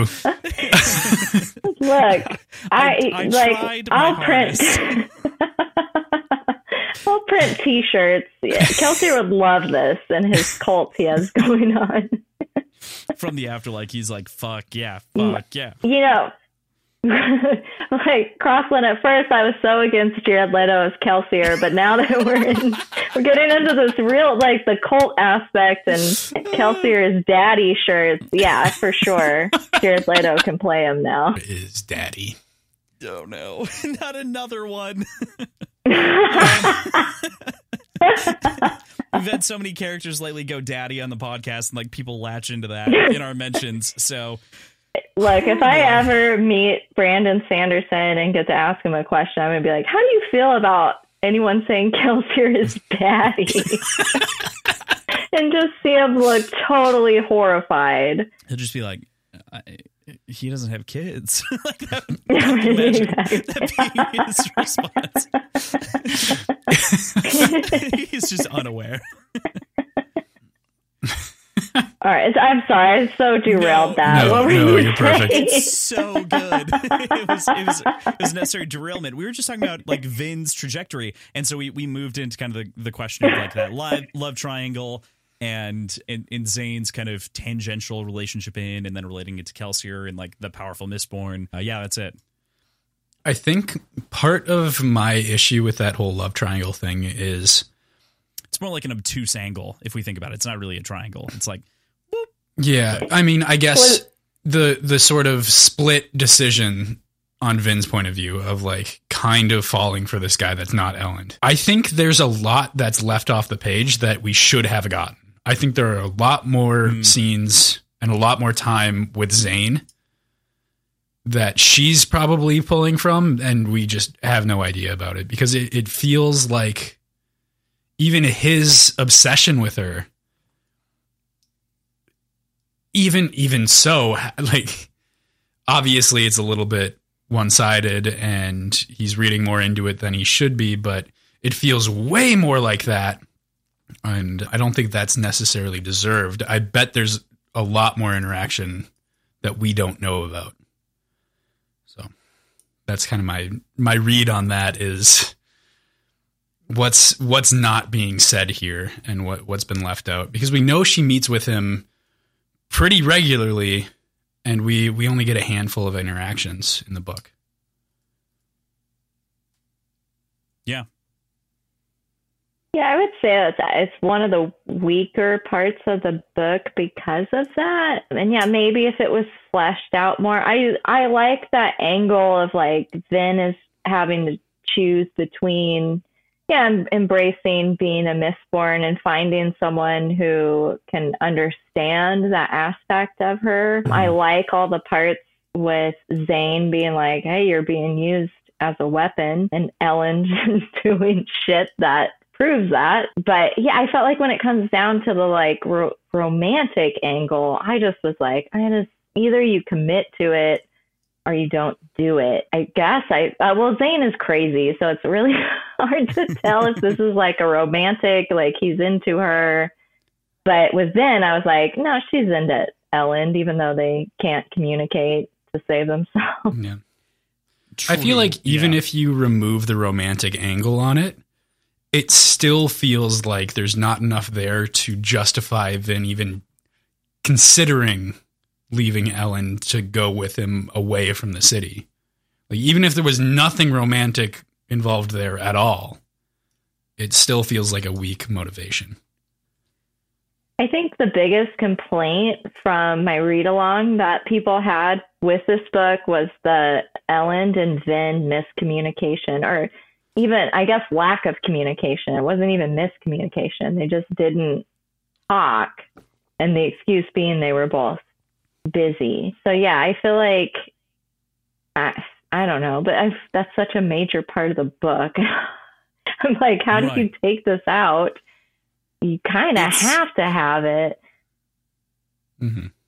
It's almost like, to me, there's that one scene that happens with Sazed, right, where, like, they move back and forth, and it's almost like Elvis and Costello, or like Monty Python-esque, where it's like Vin's in the room talking to Sazed, and then Ellen's in the room talking to Sazed, and, like, Tyndall's, like, being bounced around outside. And I love that scene for what it is, but it also epitomizes their lack of ability to communicate, which is so important for this critical relationship you're about to enter, in which you're sharing everything, that it does feel a little bit quick to come around and, like, make all of the other decisions without, like, seeing a little bit more communicative or emotional growth.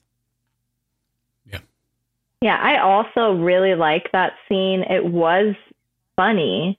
Mm-hmm. That's why I'm, like, I think hesitant to be like, yes, throw this completely out of the book. But yeah, I don't know. Maybe if Ellen was doing more than side hugging her, we wouldn't have these issues. You're not wrong.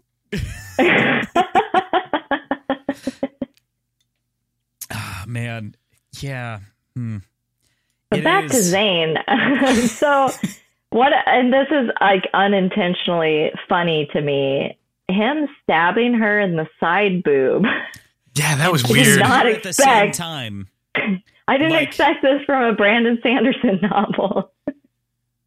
That action, that scene in and of itself, we cut that because we, like, barely parsed through it at the time. I mean, people were like, you didn't talk about, like, her getting stabbed and, like, kissed at the same moment. And I was like, well, it was unintelligible. You wouldn't have liked it. But now we can talk about it. That moment is fucked up because it's like stabbing her and kissing her at the same time. And you're like, he's like, I have to kill you, kind of. It's just, man. It's like Emperor Palpatine to Anakin levels of fucked up emotional abuse. Because he kissed him and stabbed him in the side boob too. Totally the same. The side boob stab just doesn't make sense to me. That was a deleted scene. It was. The side boob stab. Yeah. It just doesn't. That's when I was officially like, well, Zane's out. Go back behind the counter at Hot Topic, Zane. This is over. Go sell skateboards and goth socks. Yeah. Any other thoughts on Vin inside of this book? The assumed hero of ages? So there's the I'll comment. Just say, like, oh, sorry. Go for it. Oh, go ahead, PJ. Okay. There's the comment towards the end from Sazed who talks about how she must have been like pewter dragging for months. Mm-hmm. And it's make me want to go back and see if she ever actually sleeps on page at all. Or if she is just straight up awake for months at a time. I don't know. Talks about falling off and like being close to sleep, but every time she quote sleeps, quote, she like jumps up almost immediately in action. So it seems as though she's never like experiencing deep sleep on a reread. Okay. That just from me. It's fine. It's not fact or anything. I don't remember. Yeah, it's fine. That's the other thing. Actually, that brings up a point that feeds into the Vin Elend conversation. They have separate bedrooms, don't they? Yep. Yeah. Yep. Shocker. Yep. Okay. They're side hugging, PJ. They would be like the 50s sitcom with the twin beds separated. Yeah. Yeah. There's that episode in WandaVision that I'm just imagining right now where they have the separate beds same. Entirely. Yeah. Good night, Vin. Good night, Ellen. Yeah. I'm like, look, there's not even. Anything. I don't know. We could talk about this all night. I'm like, Anything. why? Yeah. Why the weird? It's like all forehead kisses. Or he'll always. I feel like Sanderson always goes with the description is always like he kissed her passionately, and that's all we get. Like, okay. Yeah. Didn't sound passionate. Right. Sanderson is self-described as like writing as though you're like viewing through a window pane and like you get to put whatever you want on it. And sometimes it's like, yeah, but I want to hear your flourish. I want to hear your like spark on this. What's your extra little, sauce on top of this? So. Yeah. Yeah, I don't know. I understand that. Speaking of, though, we've been talking a lot about Vin. Let's talk about Allrianne, who's kind of her foil in a way inside of this novel. I find Allrianne fascinating from a character perspective. PJ does not trust her. I do not like this character. I do not like this person. I feel like Mistborn is not the. I mean, I haven't read all of Sanderson's work, but I don't think it's his best representation for female characters. I just felt like with this book in particular, all the women characters did not like each other, which I'm just like, there's like really only 3 here. Yeah, there's only 3, right? Yeah, can we not just have some sort of friendship between at least 2 of them? But yeah, Allrianne, I still don't really know how I feel about her. I do like this idea that you have this character who's presented and she presents herself as being a ditz, but clearly is not. Clearly is, this like really strong character. But I don't know how you guys feel about the age gap between her and Breeze, but it's a little uncomfy. But I will say too, like Breeze is uncomfy with it, but does that make it okay? She's an adult though. She's 18. Isn't she? Yeah. Right. Yeah. I mean, but if we're going into that, we have to have the conversation about the fact that Vin was 16 when she started seeing Elend. True. Like, I think it was such an interesting choice to like have Breeze and Allrianne be a couple, but also have Strath Venture be, on like To Catch opposite, a Predator. Yeah. Oh my God. Chris Hansen walking in like, hey, have a seat.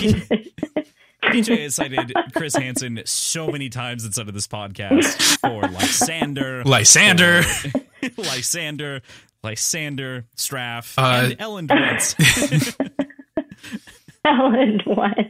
Ellen. Hey, Ellen was 21. She was 17 when they met. Yeah. I don't know. I guess I would say I actually like the choice that Straff is just this, totally disgusting pedophile. Yeah. But Breeze at least is like hesitant. And it is very clear that she is like the one trying to get with him. So, but we also know a pass, but we also know that this is something that she has personally, like, intentionally rioted out of him. Like, he was uncomfortable with this, and she basically, I hesitate to say forced, because they're very clear about rioting and soothing, not actually changing anybody's feelings, but just kind of enhancing them. So suppressing or raising. Yeah. Yeah. Well, I guess you could say, like, obviously there's consent there. Like, he knows what she's doing. I guess you could say there's consent. But yeah, that was another thing that came up in my read along was like, how do we feel about Breeze and Allrian? And it was pretty mixed. Yeah, she carries herself as a spy from the beginning and never proves herself otherwise. Like, I think her father, Set, is also an interesting, like, I trust this guy? It's a family trait. Right. So he's not, but he's also somewhat likable at times. Yeah, what I really appreciate about him is his conviction. He is consistent through and through. Everything that he says never gets, like, contradicted. You know, like, he admits he's not a great person, but he has justifications for it, but he never backs down from it, even when confronted in a very hostile way from Vin. She's like, yeah, you're not the man that Ellen is. He's like, yep, you're right. Absolutely. And I've said this before. He's honest to a fault, like, truly. And I think that's really compelling, because I think a lot of characters say, like, or like feel like they're honest to a fault. But I think that Set is really looking out for himself in the most direct and literal sense. And, like, there's no other interpretation of what he's doing. He's not playing back alley games for the most part. He's just honest, and sometimes that honesty comes through a lens of like neutrality to, like, negative, like, badness. What a word choice. You know, he's fascinating. I love it. He is, like, epitomizes that what you see is what you get. Like, he doesn't really have, like, hidden motives and stuff, which is why I feel like he throws Vin off so much. She's so hell-bent on this idea that he is a Mistborn. I was with her. To the point of... PJ was on that. PJ was like, he's fucked. He was super angry. But that, once again, PJ, when you read a ton of books, you can see all this stuff coming. I was like, there's no way he's going to be like, this someone who's just completely honest. But, and I thought that was a great scene where Vin kills a lot of people. Zane talks her into it, and she's just so, like I said, hell-bent on this idea that either him or his son have to be Mistborn, and neither of them are, which, sets off it's not going to work out with Zane. He works for Hot Topic. I can't be with him. He works in a dilapidated mall. A guy that works at Hot Topic, guy that commands a kingdom. Was king. Yeah. The deposed king, now emperor. The deposed king. What are you going to choose? It's the dumbest. It's an easy choice. Mm-hmm. Yeah. Is there Zane fans out there? Are there? I don't. Would anyone actually choose Zane over Ellen? That's a great question. I think that Zane's story is so tragic in its own right, especially when you consider that there's obviously, like, some other manipulation, and being one of Straff's children and one of these unfortunate, like, half Ska-born children that are treated so poorly by him. Man, his story is, like, laden with tragedy, but at the same time, he never chose to overcome it because he saw instead his ability to overcome through power as opposed to through any kind of emotional growth, like a proper emo kid from the Midwest that never changes. So We can identify with him, but doesn't mean I have to like some him. guy who only listens to Jimmy Eat World and cries in his basement alone all the time. mm-hmm. Yeah. No one understands me. No one gets me. I'm so sad. regarding that sort of, or not Vin, Zane Ellen thing again, I'm upset by the fact that we get Ellen saying brother ? And then never addressing it again. Like, she drops this bomb on him that she almost left him for his brother that he didn't know about and was Barely reacts. a Mistborn. Barely reacts, never readdresses it. It's so much information for him to take in. He got distracted by getting married and finally having sex with his wife. For all we know, they just side hugged the whole time. So That is true. We don't really know. That is true. There's no confirmation. It's tragic. Now I'm going to ask Painted Brandon at a convention or something. Did they actually have sex or did they just side hug the whole time? Because it felt like maybe an aggressive side hug. Like, Yeah, Yeah. while I'm wearing a shirt that says Kelsier's daddy. He's going to be like, who is that? The Foxy reader? Please don't ever let her anywhere near me again. please ensure that she doesn't show up to any future signings. Thank you. is it better to wear a Kelsier is Daddy shirt to meet with Brandon Sanderson or to just send him one? That's what you have to do. That's the answer. I feel like if we send him one, like I'm never going to get any confirmation he received it until like maybe 10 years from now. Honestly, it's worth He'll tell it. the story. Worth it. So good. Yeah, we got to mass produce these t-shirts. I think we've struck marketing gold with Kelsier's Daddy, and we could absolutely mass produce these and get them out to the fans that are rabidly awaiting Daddy Kelsier merch. Yeah, I mean, people like Kelsier. This would be a pretty big seller. I'm sure. What would be the accompanying image? Is it just like something like Kelsier's Daddy, or is it like, I don't know. Yeah, I was trying to think if it Yeah. needs to be like a kind of thirst trappy like Right, fan right. art. Is it like with chest hair out and like, you know, I don't know.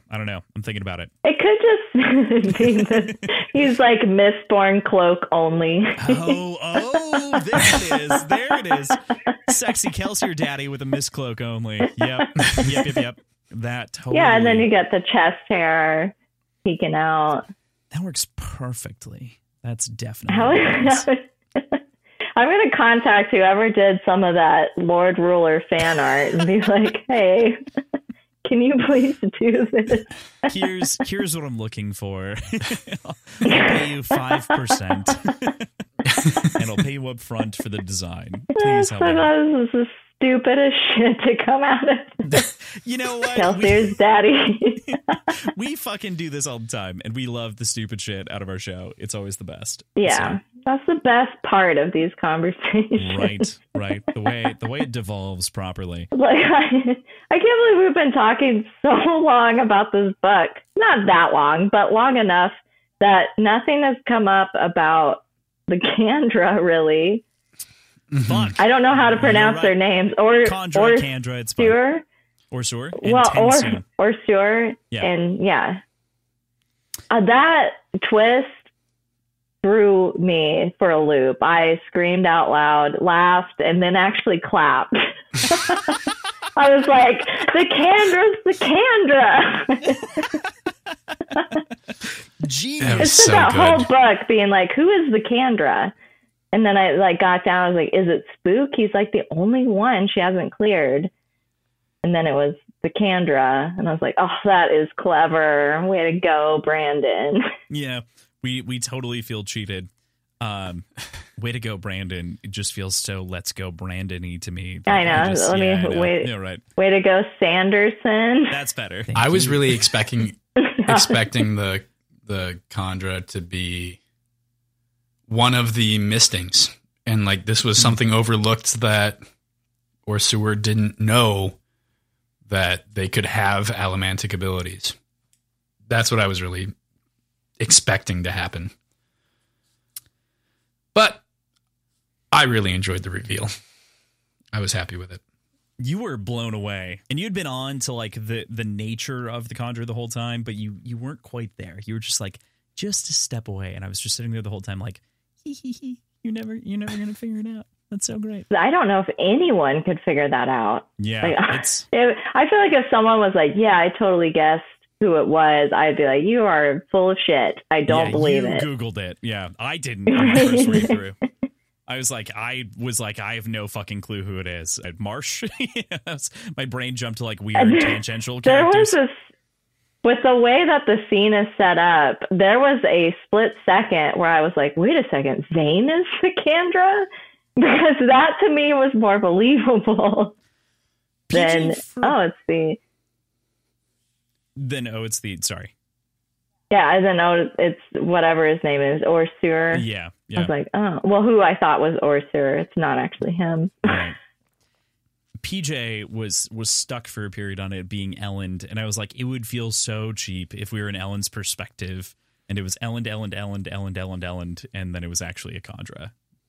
I had a second where I thought that. PJ, if that makes you feel better. It does, thank you. I was like, oh, maybe it could be him. That would be a pretty big betrayal or change for Vin, but I was like, maybe that's why he's side hugging so much. Maybe the Kandra don't make out. They've got weird tongues. Oh my god. He's got a weird tongue. He's very self-conscious about it. They have to slide on all of the fur and everything else and the bones, and then the tongue is like something that they generally forget, and they're like, oh, it's nice and meaty, so I typically eat that. I don't... He didn't want to dive into Vin's mouth. He was self-conscious.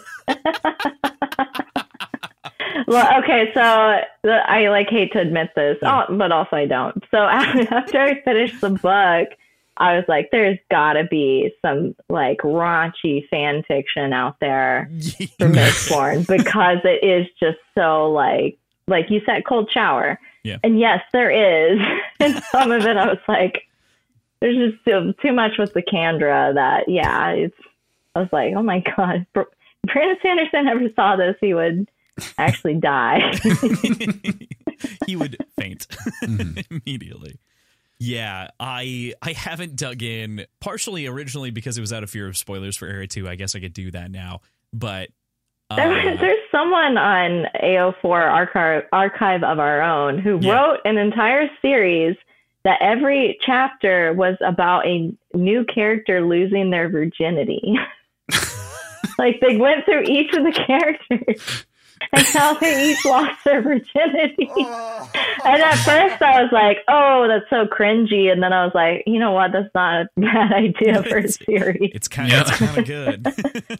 Yeah, right. This is actually a good idea. We've had conversations about using allomantic abilities in the bedroom before. So I feel like it's perfectly, like it perfectly lends itself to fan fiction in that way. That's awesome. Yeah. Well, because okay, so you picked Tin. We had a long conversation about Tin in the bedroom specifically. Yep. I mean, I feel like that could benefit me. I don't know how that's going to benefit the other person. It's an internal benefit. Yeah. Entirely. Yeah, that's actually why I picked 10. Okay, now that I'm a second beer in, I'll admit it. The gossip was all a smoke screen. I'm just in it for the sex. My God. Which of the other ones would be good? Rioting, in theory. Okay, yeah, that's A-Team good. would But be the- good. Yeah, A-Team could work. A-Team. You could see what they're gonna do Yeah, next. you're like, okay, let's play. Don't play do into that. this. Yeah, no, it might be too much. Whatever you're thinking, don't do that. You don't want to warn them off of it. You just want to adjust so that I wouldn't. Yeah. Anyway. That worked. Don't do that. Okay, so there's so that's 18. What else would be interesting? I think we said Depending on how well you could control it, steel and iron in like a binding setting could we did work. hit that.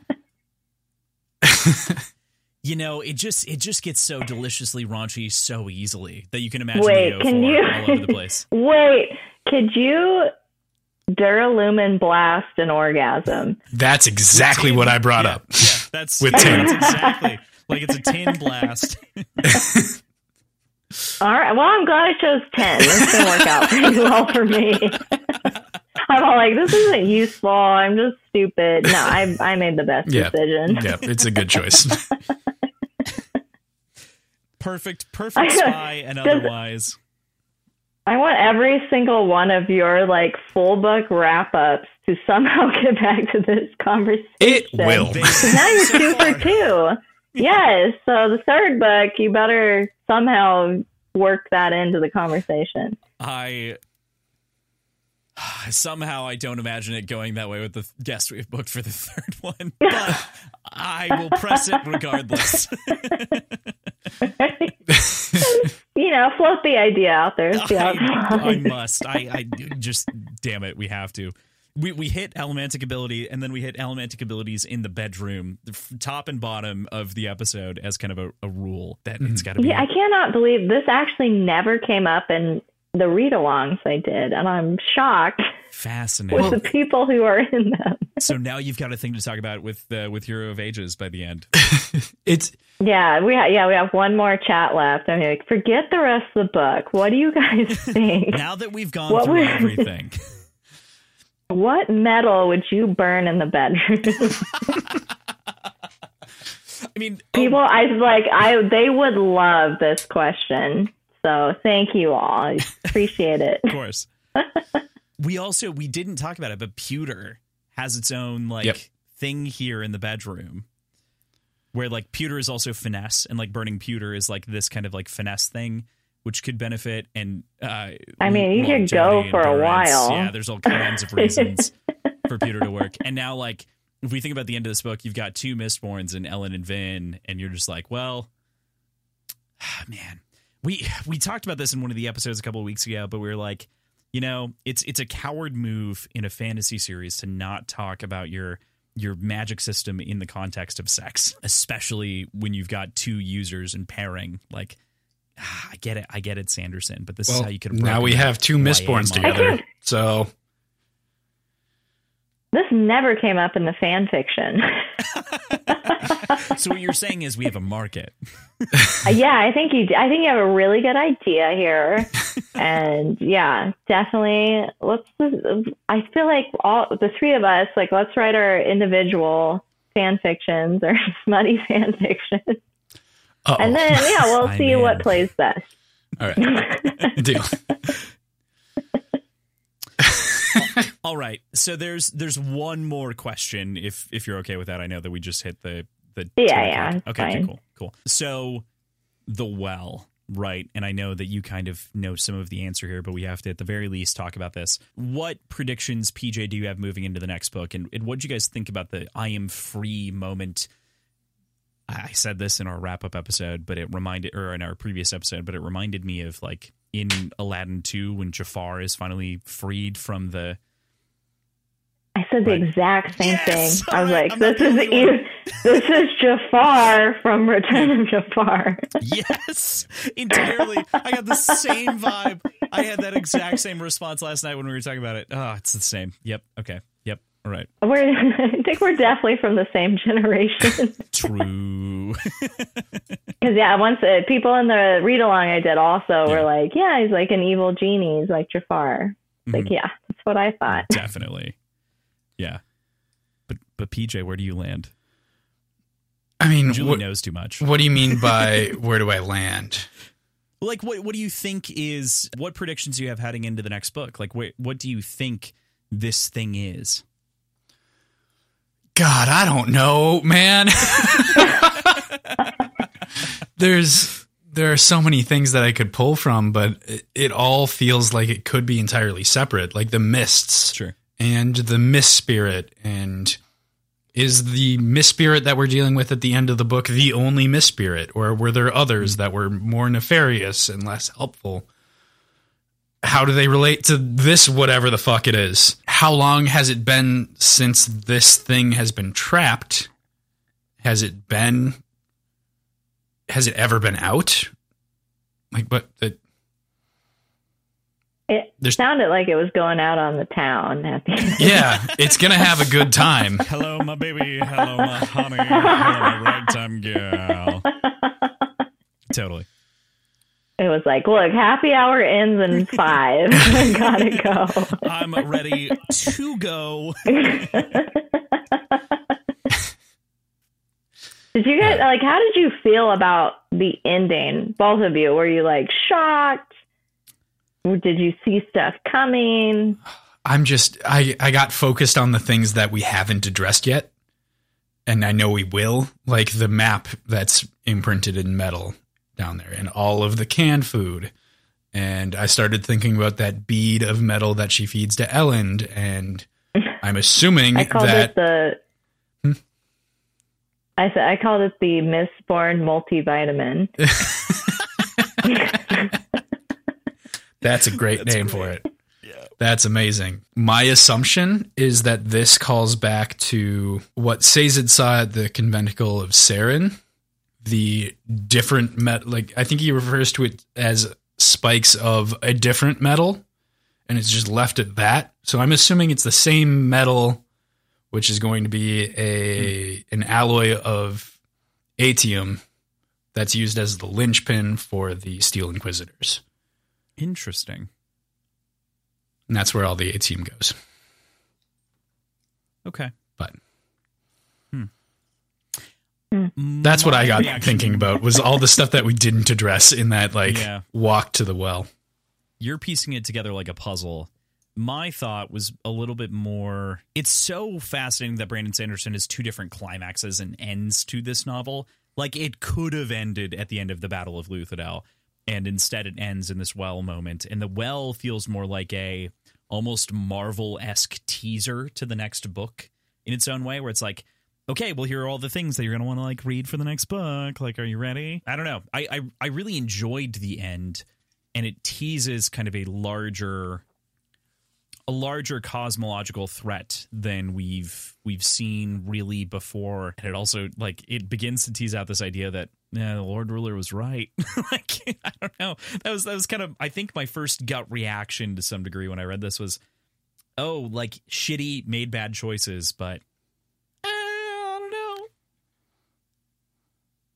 I think we should start a Lord Ruler apologist club. I think we did at the beginning of the show. Yeah. Yeah. I was like, yeah, I knew he wasn't that bad. Okay. And he was hot. Rashik was great. He's old, but he's attractive. He was hot. Yeah, that was something in the first, with the first book with the read along, I was like, you guys, the fan art, he's hot. And people who had read the book were like, was he? And I was like, once I finally got to it, I was like, okay, well, he's really old, but like, he's still hot. But like, sometimes he's really hot. So like, that's okay. Most of the time, not even sometimes. Right. Most of the time, he's really hot. Have you? Yeah, once again, the vindication was coming in. I was like, yeah, he wasn't that bad. He only subjugated an entire population and killed a lot of people, but he wasn't that bad. I'd argue that he didn't do that. He just kind of didn't care he was completely apathetic of everything that was happening around him. When you've been alive for that long, you're like, whatever. You're kind of just like, whatever, dude. Yeah. You guys can go fuck whatever, and we'll deal with it later. I don't need this right now. I'm hungover. I'm going home. The Inquisitors will deal with you. Yeah. That's kind of the vibe that I got from the Lord Ruler. That meeting between him and Carr and Vin's dad. Yeah. was like, it was just so much like, I don't give a shit. Figure it out. In every meeting at work. Like, what? This could have been an email. What did you guys think? So my favorite part of the ending, and by favorite part, I mean, I laughed out loud, was whenever with like whatever the mist race like thing is that comes out of the well, and Ellen's like, hey, this is my friend. And it immediately stabs him. I cackled and then felt bad, but well, it's like Ellen, really? All of the other Mist Spirit projections have not been malicious. They've been intentionally leading. And so it's this moment where he's like, oh yeah, I could go give it a hug. And this is my best friend. Yeah. So I met him over there at the bar, at the last bar that I was at. I met the Mist Spirit. He's super cool. Let's talk with him. He gets stabbed. Immediately he gets stabbed. I haven't done this, but I'd like to go back and reread the section where this same thing happens with Elendi. Where it stabs his friend. It stabs his friend. Yeah. So I'd like to... Does it kill his friend? Very stabby. It's a very stabby spirit. It's a very That's why I'm curious. Like, is it the same spirit throughout the entire thing? Or is it like multiple different things? I know you guys can't tell me anything. I get it. Here's a great question to posit, because neither of you have finished this series yet as it stands. I think that this is fun. Do you think that the Mist Spirit, or whatever's manipulating the text from the Well of Ascension, manipulated Elendi's logbook in the first book? Yeah, absolutely. Yeah, well, I don't know. Could some of that be lies? You know, that's kind of it's a metatextual question now at this point, is like, how much of that could be untruth? Mm-hmm. So I'm excited to explore that, because Crossland knows this. I fucking love rules and logic and mechanics. He's a physicist. And this opened up so many new things for me to like really ponder. I feel like Brandon Sanderson is perfect for you then. Exactly. I'm loving it. I'm really loving Everything has it. a reason and way that it works, and it's not, he never just uses the, magic, it's magic. Exactly. Yeah. So it's been very well suited for my tastes. Fantastic. All right. Did you guys have anything else that you wanted to hit on? Julie, did you have any other questions? Do you feel like we missed anything? Or any I'm trying to think. Like I said, this was 2 weeks ago, but it feels like 2 years ago. That's fair. Can you see how we can quickly become like a 5-hour recording? We've done it. Yeah, this is, like I said, it's a good series. So there's like a million things to talk about with it. Yeah, I'm trying to think if there's any. I know there's a lot that we did skip over. But yeah, to me, like the ending of the book is really a huge strength. I feel like it has that kind of Empire Strikes Back type ending. Yeah. Yeah, where it's like, you guys fucked up. What do we do now? And I love that. I absolutely love when the heroes mess everything up. So yeah, well, that's my question too, is did you guys like this better than the first book? Oh, for sure. I like it better than I like the third book, but I can say that because I've read the book and whatever else. But I love the political intrigue, the character growth that you see on so many characters inside of this one novel in the page count is astounding. At this point, I've also read Stormlight. I had when I had originally read it, but it was definitely my favorite out the gate. And it's so funny because this is generally the least liked book in the trilogy. This is the book that is the most divisive. And I find that dumb. And I'll say that to everyone who's listening to this, because I think that your opinion is bad and you should feel bad. I'm just kidding. But not really. But maybe. No, I'm just kidding. Yeah, I don't know. I love this book. This is, again, I think it's executed flawlessly, almost. We've talked about the flaws, but flawless side hugs. Yeah. Fuck. I like this book better than book one.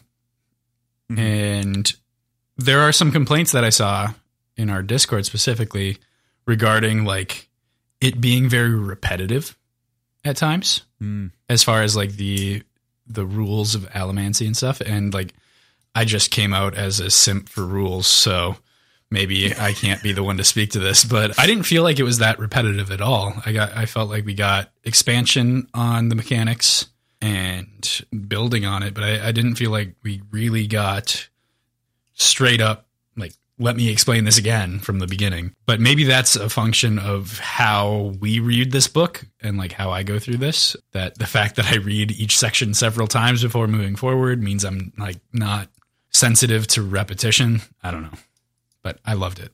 I didn't think it was too much repetition. I've also heard that complaint, but I think Brandon Sanderson does such a good job with like showing the mechanics of the magic and including it in the plot. So when he's going over like, well, hey, this is how this works again, it's more showing than telling. So it really didn't bother me. Mm-hmm. Yeah, exactly. I'm with you. Yeah. I didn't have a problem with it either. I think in general, compared to some writers, Brandon is a little bit more repetitive. And I think that's also born out of the time frame of release when this book was originally released and his adoration for Robert Jordan, of which this is kind of that flex novel between him starting to work on The Wheel of Time. And all three of these books, I should say, Mistborn, Final Empire, and Well of Ascension were written back to back to back. Hero of Ages, were written basically as like one giant novel. And then he kind of like broke them down after that. But yeah, I guess part of me thinks that it's a symptom of educating the audience and moving the genre forward as a whole to like making sure that people understand the magic. And I can understand people feeling like it's dated now, but I don't think at the time it was an irrelevant decision. I think it was really important. And at the same time, I don't feel like it's overwhelming. I don't feel like it's a problem.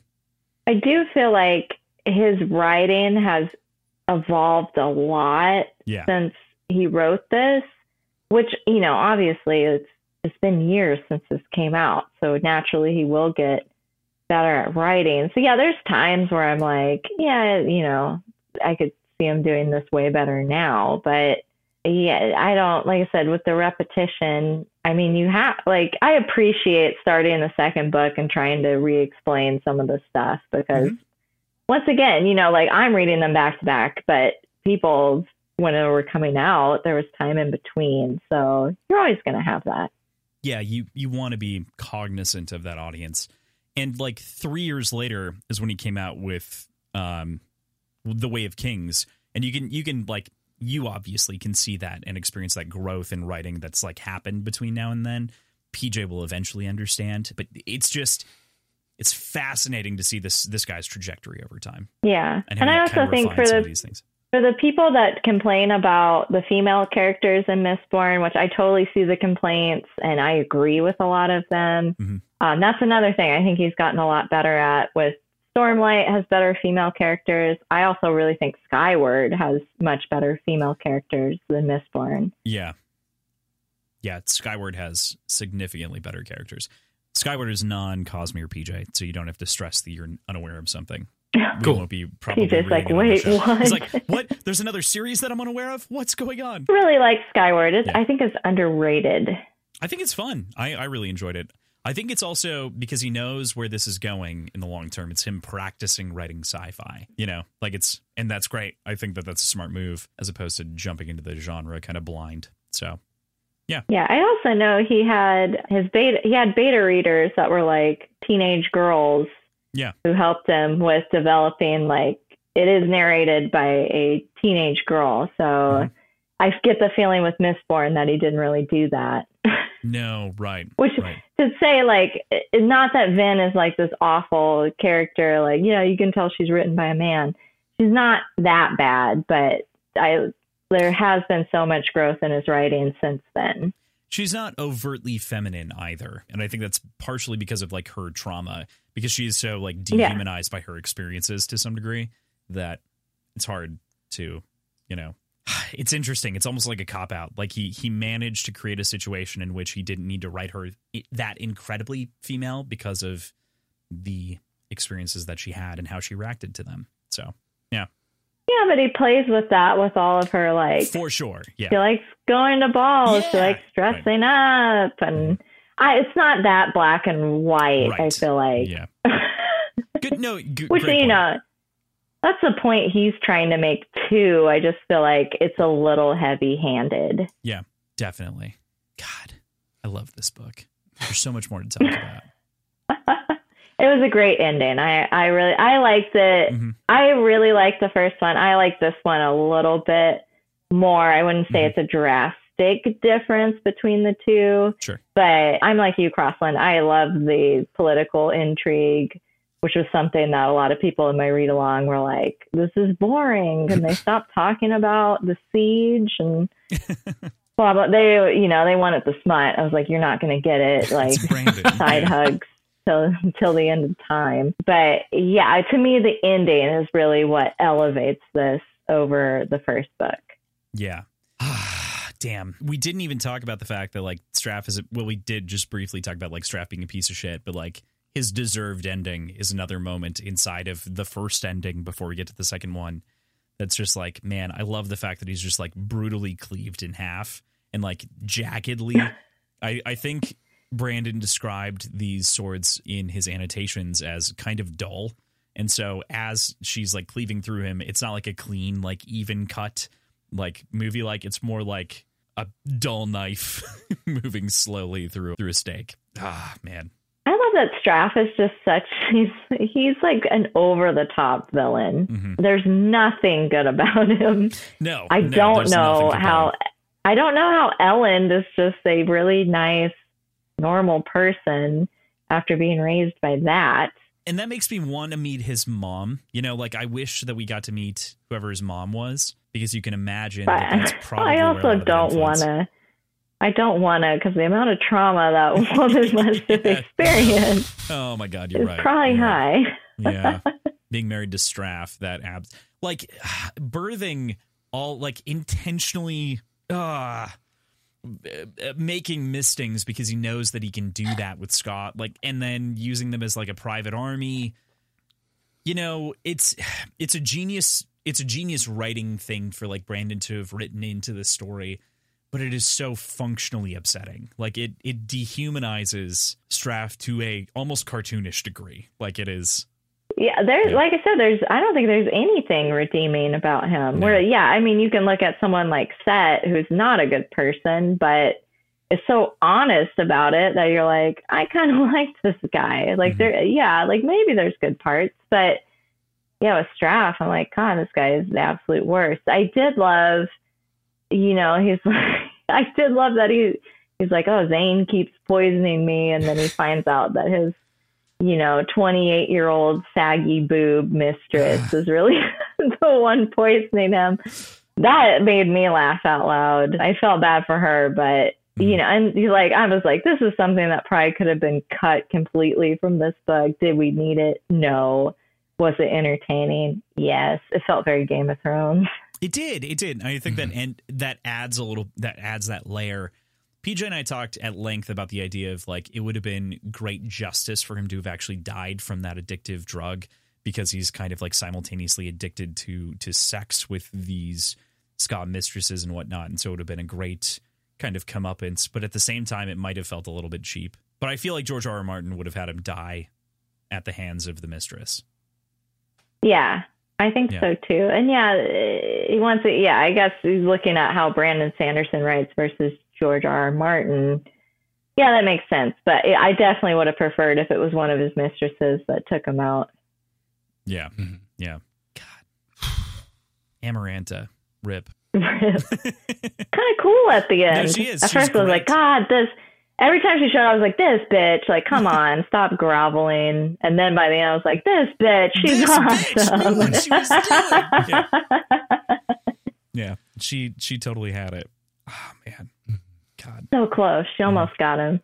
Almost. And it's so, man, the extra layer of fucked on top of that cake is welcome to my random. This is a new phrase that needs to become a thing. The extra layer of fucked on top of that cake is definitely when we find out that like Zane is sleeping with her, right? Like Zane, she has slept and bore children for Straff, but then is also sleeping with Zane later because Straff is a fuckhead. And oh my God. I was like, get it. Yeah. I became her biggest fan all of a sudden, right? Sleeping with the Molotov, you know, like sleeping with that Hot Topic boy. That's good for you. You probably needed that. So I was like, he's trash too, but good for you. It's still, you know, it's a step in the right direction, I guess, in the worst. God, yeah. Minuscule. How bad is that when, the Hot Topic employee is preferable to PJ is dying. His dad. PJ is just quietly giggling to himself. Oh, so good. Mm-hmm. See, so now you've experienced why these episodes can just go on forever because there's just so much fucking shit to talk about. I have so many more things to say, and I'm.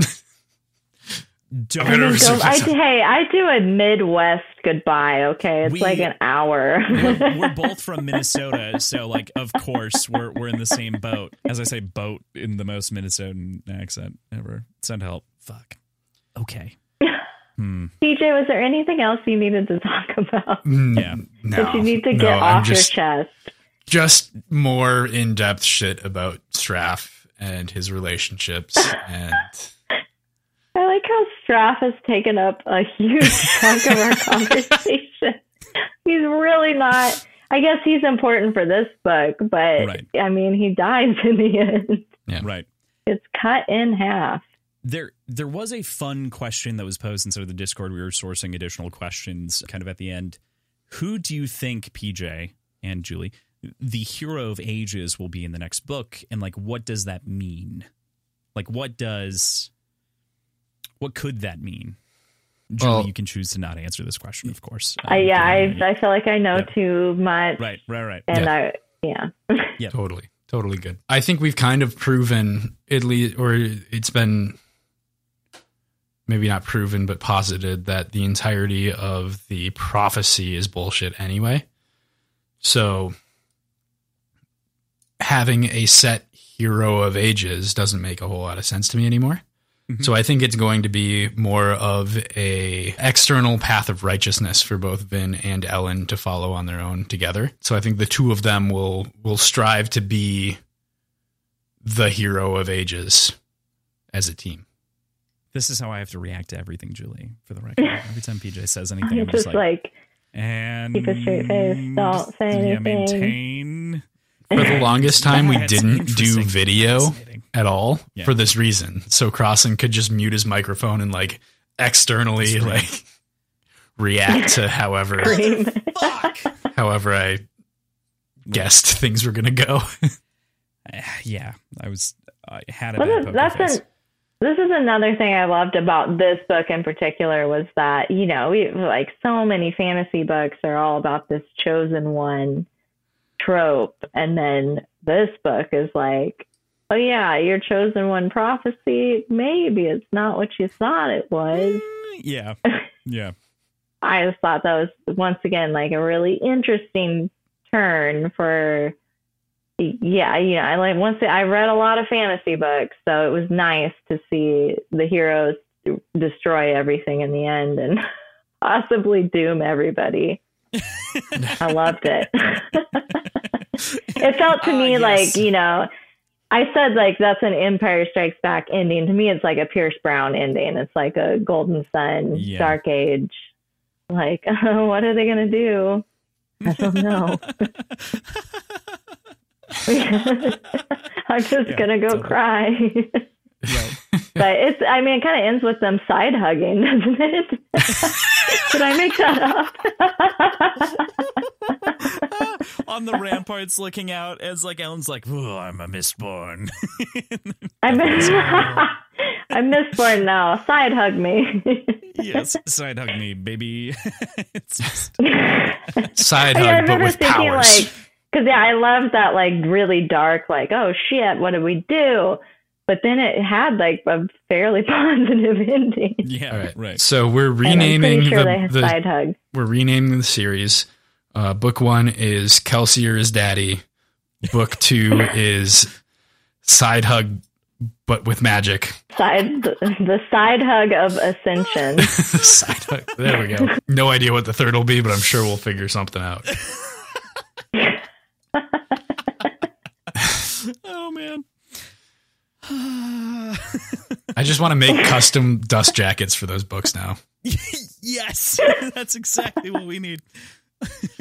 We'll get nerdy. Okay, but yeah, book 1, we're gonna Nerdy Ink. Be like, hey, can you please draw Kelsier just in the mist cloak and nothing else for first book? We just need it. You can blur out like the center, like Brandon would probably want with like just the letters. The mist. Yeah. The mist will cover his dick. Oh no! I'm gonna send Nerdy Ink this really like rudimentary illustration. This is what we're thinking. Alexis will love that, I'm sure. Like, what the hell? Then once we tell her, she's like, yes, I see your vision. Fantastic. All right. I can't imagine a better way to have curtailed this episode with this conversation about Daddy Kelsier and the Well of Side Hugs, or the Side Hug of Ascension, whichever way you want to think about it. Both of them work. I'm not sure which one I like better. You know what? Okay. The Well of Side Hugs feels like a hot tub. That is the Brandon Sanderson hot tub experience. Only side hugs. Nothing else. Only side hugs. Oh my God. I am dying. This was literally so much fun, and I could not have asked for a better time. This was fantastic. I feel like we didn't talk about Tindwyl enough, but whatever, that's fine. She's here and gone. She's great. she's great. She died. Sazed sad. Man, her and Sazed didn't even side hug. Well, they could only their hands touched. The hand hug. Yeah, there is that hand hug while they're like doing the robot mode of peeling through the copper mines. God, what a weird. How do you even send this off properly? Like, how does one transition out of this absolute lovely madness? I don't know. Yeah. I just thank you so much for having me on. This has made my night. Yes, I'm about to go to a friend's birthday party, and these people who have not even read the book and be like, "We were talking about Kelsier's daddy." You're gonna be like, "What? What the fuck is that?" You got to read these books. There's no sex, only side hugs. Great.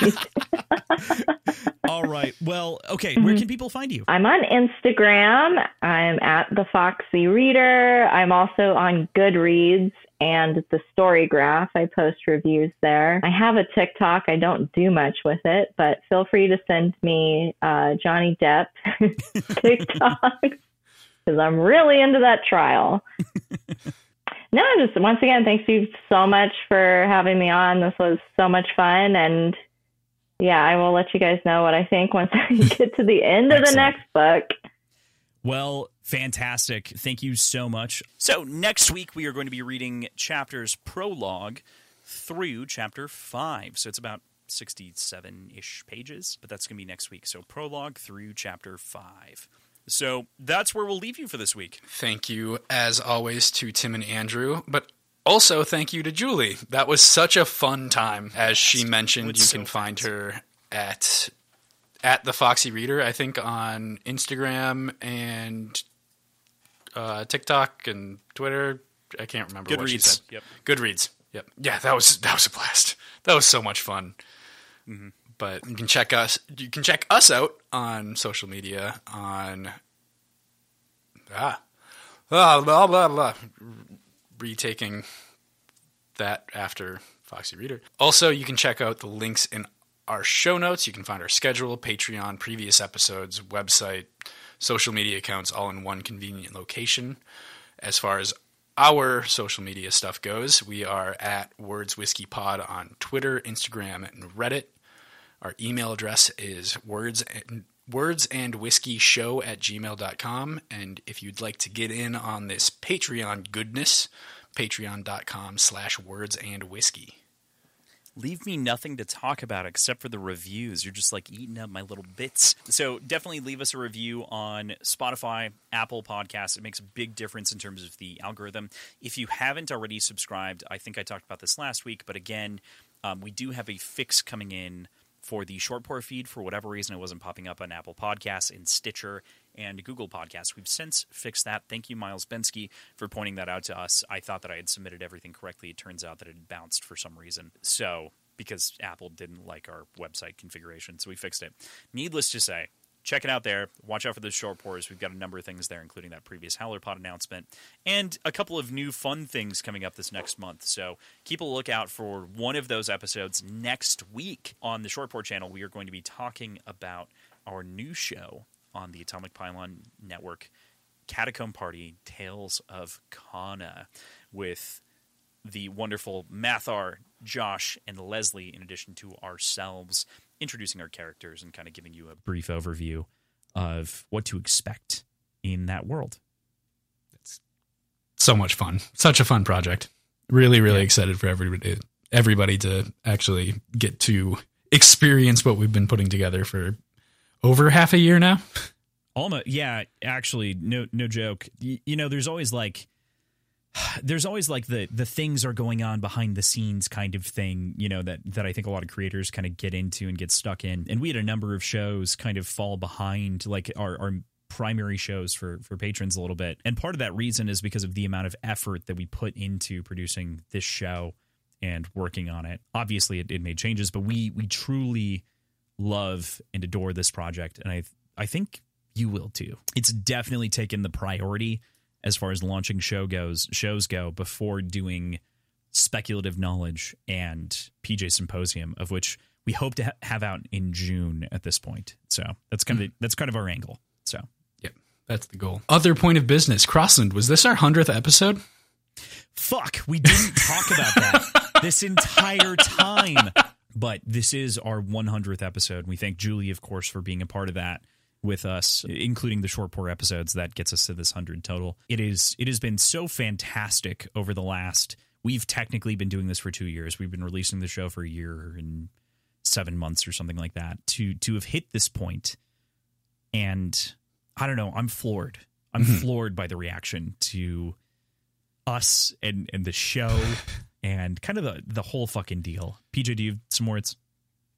I mean, I'm humbled by it. This is very counter to what I like consider myself to be. Like, I don't think of myself as somebody who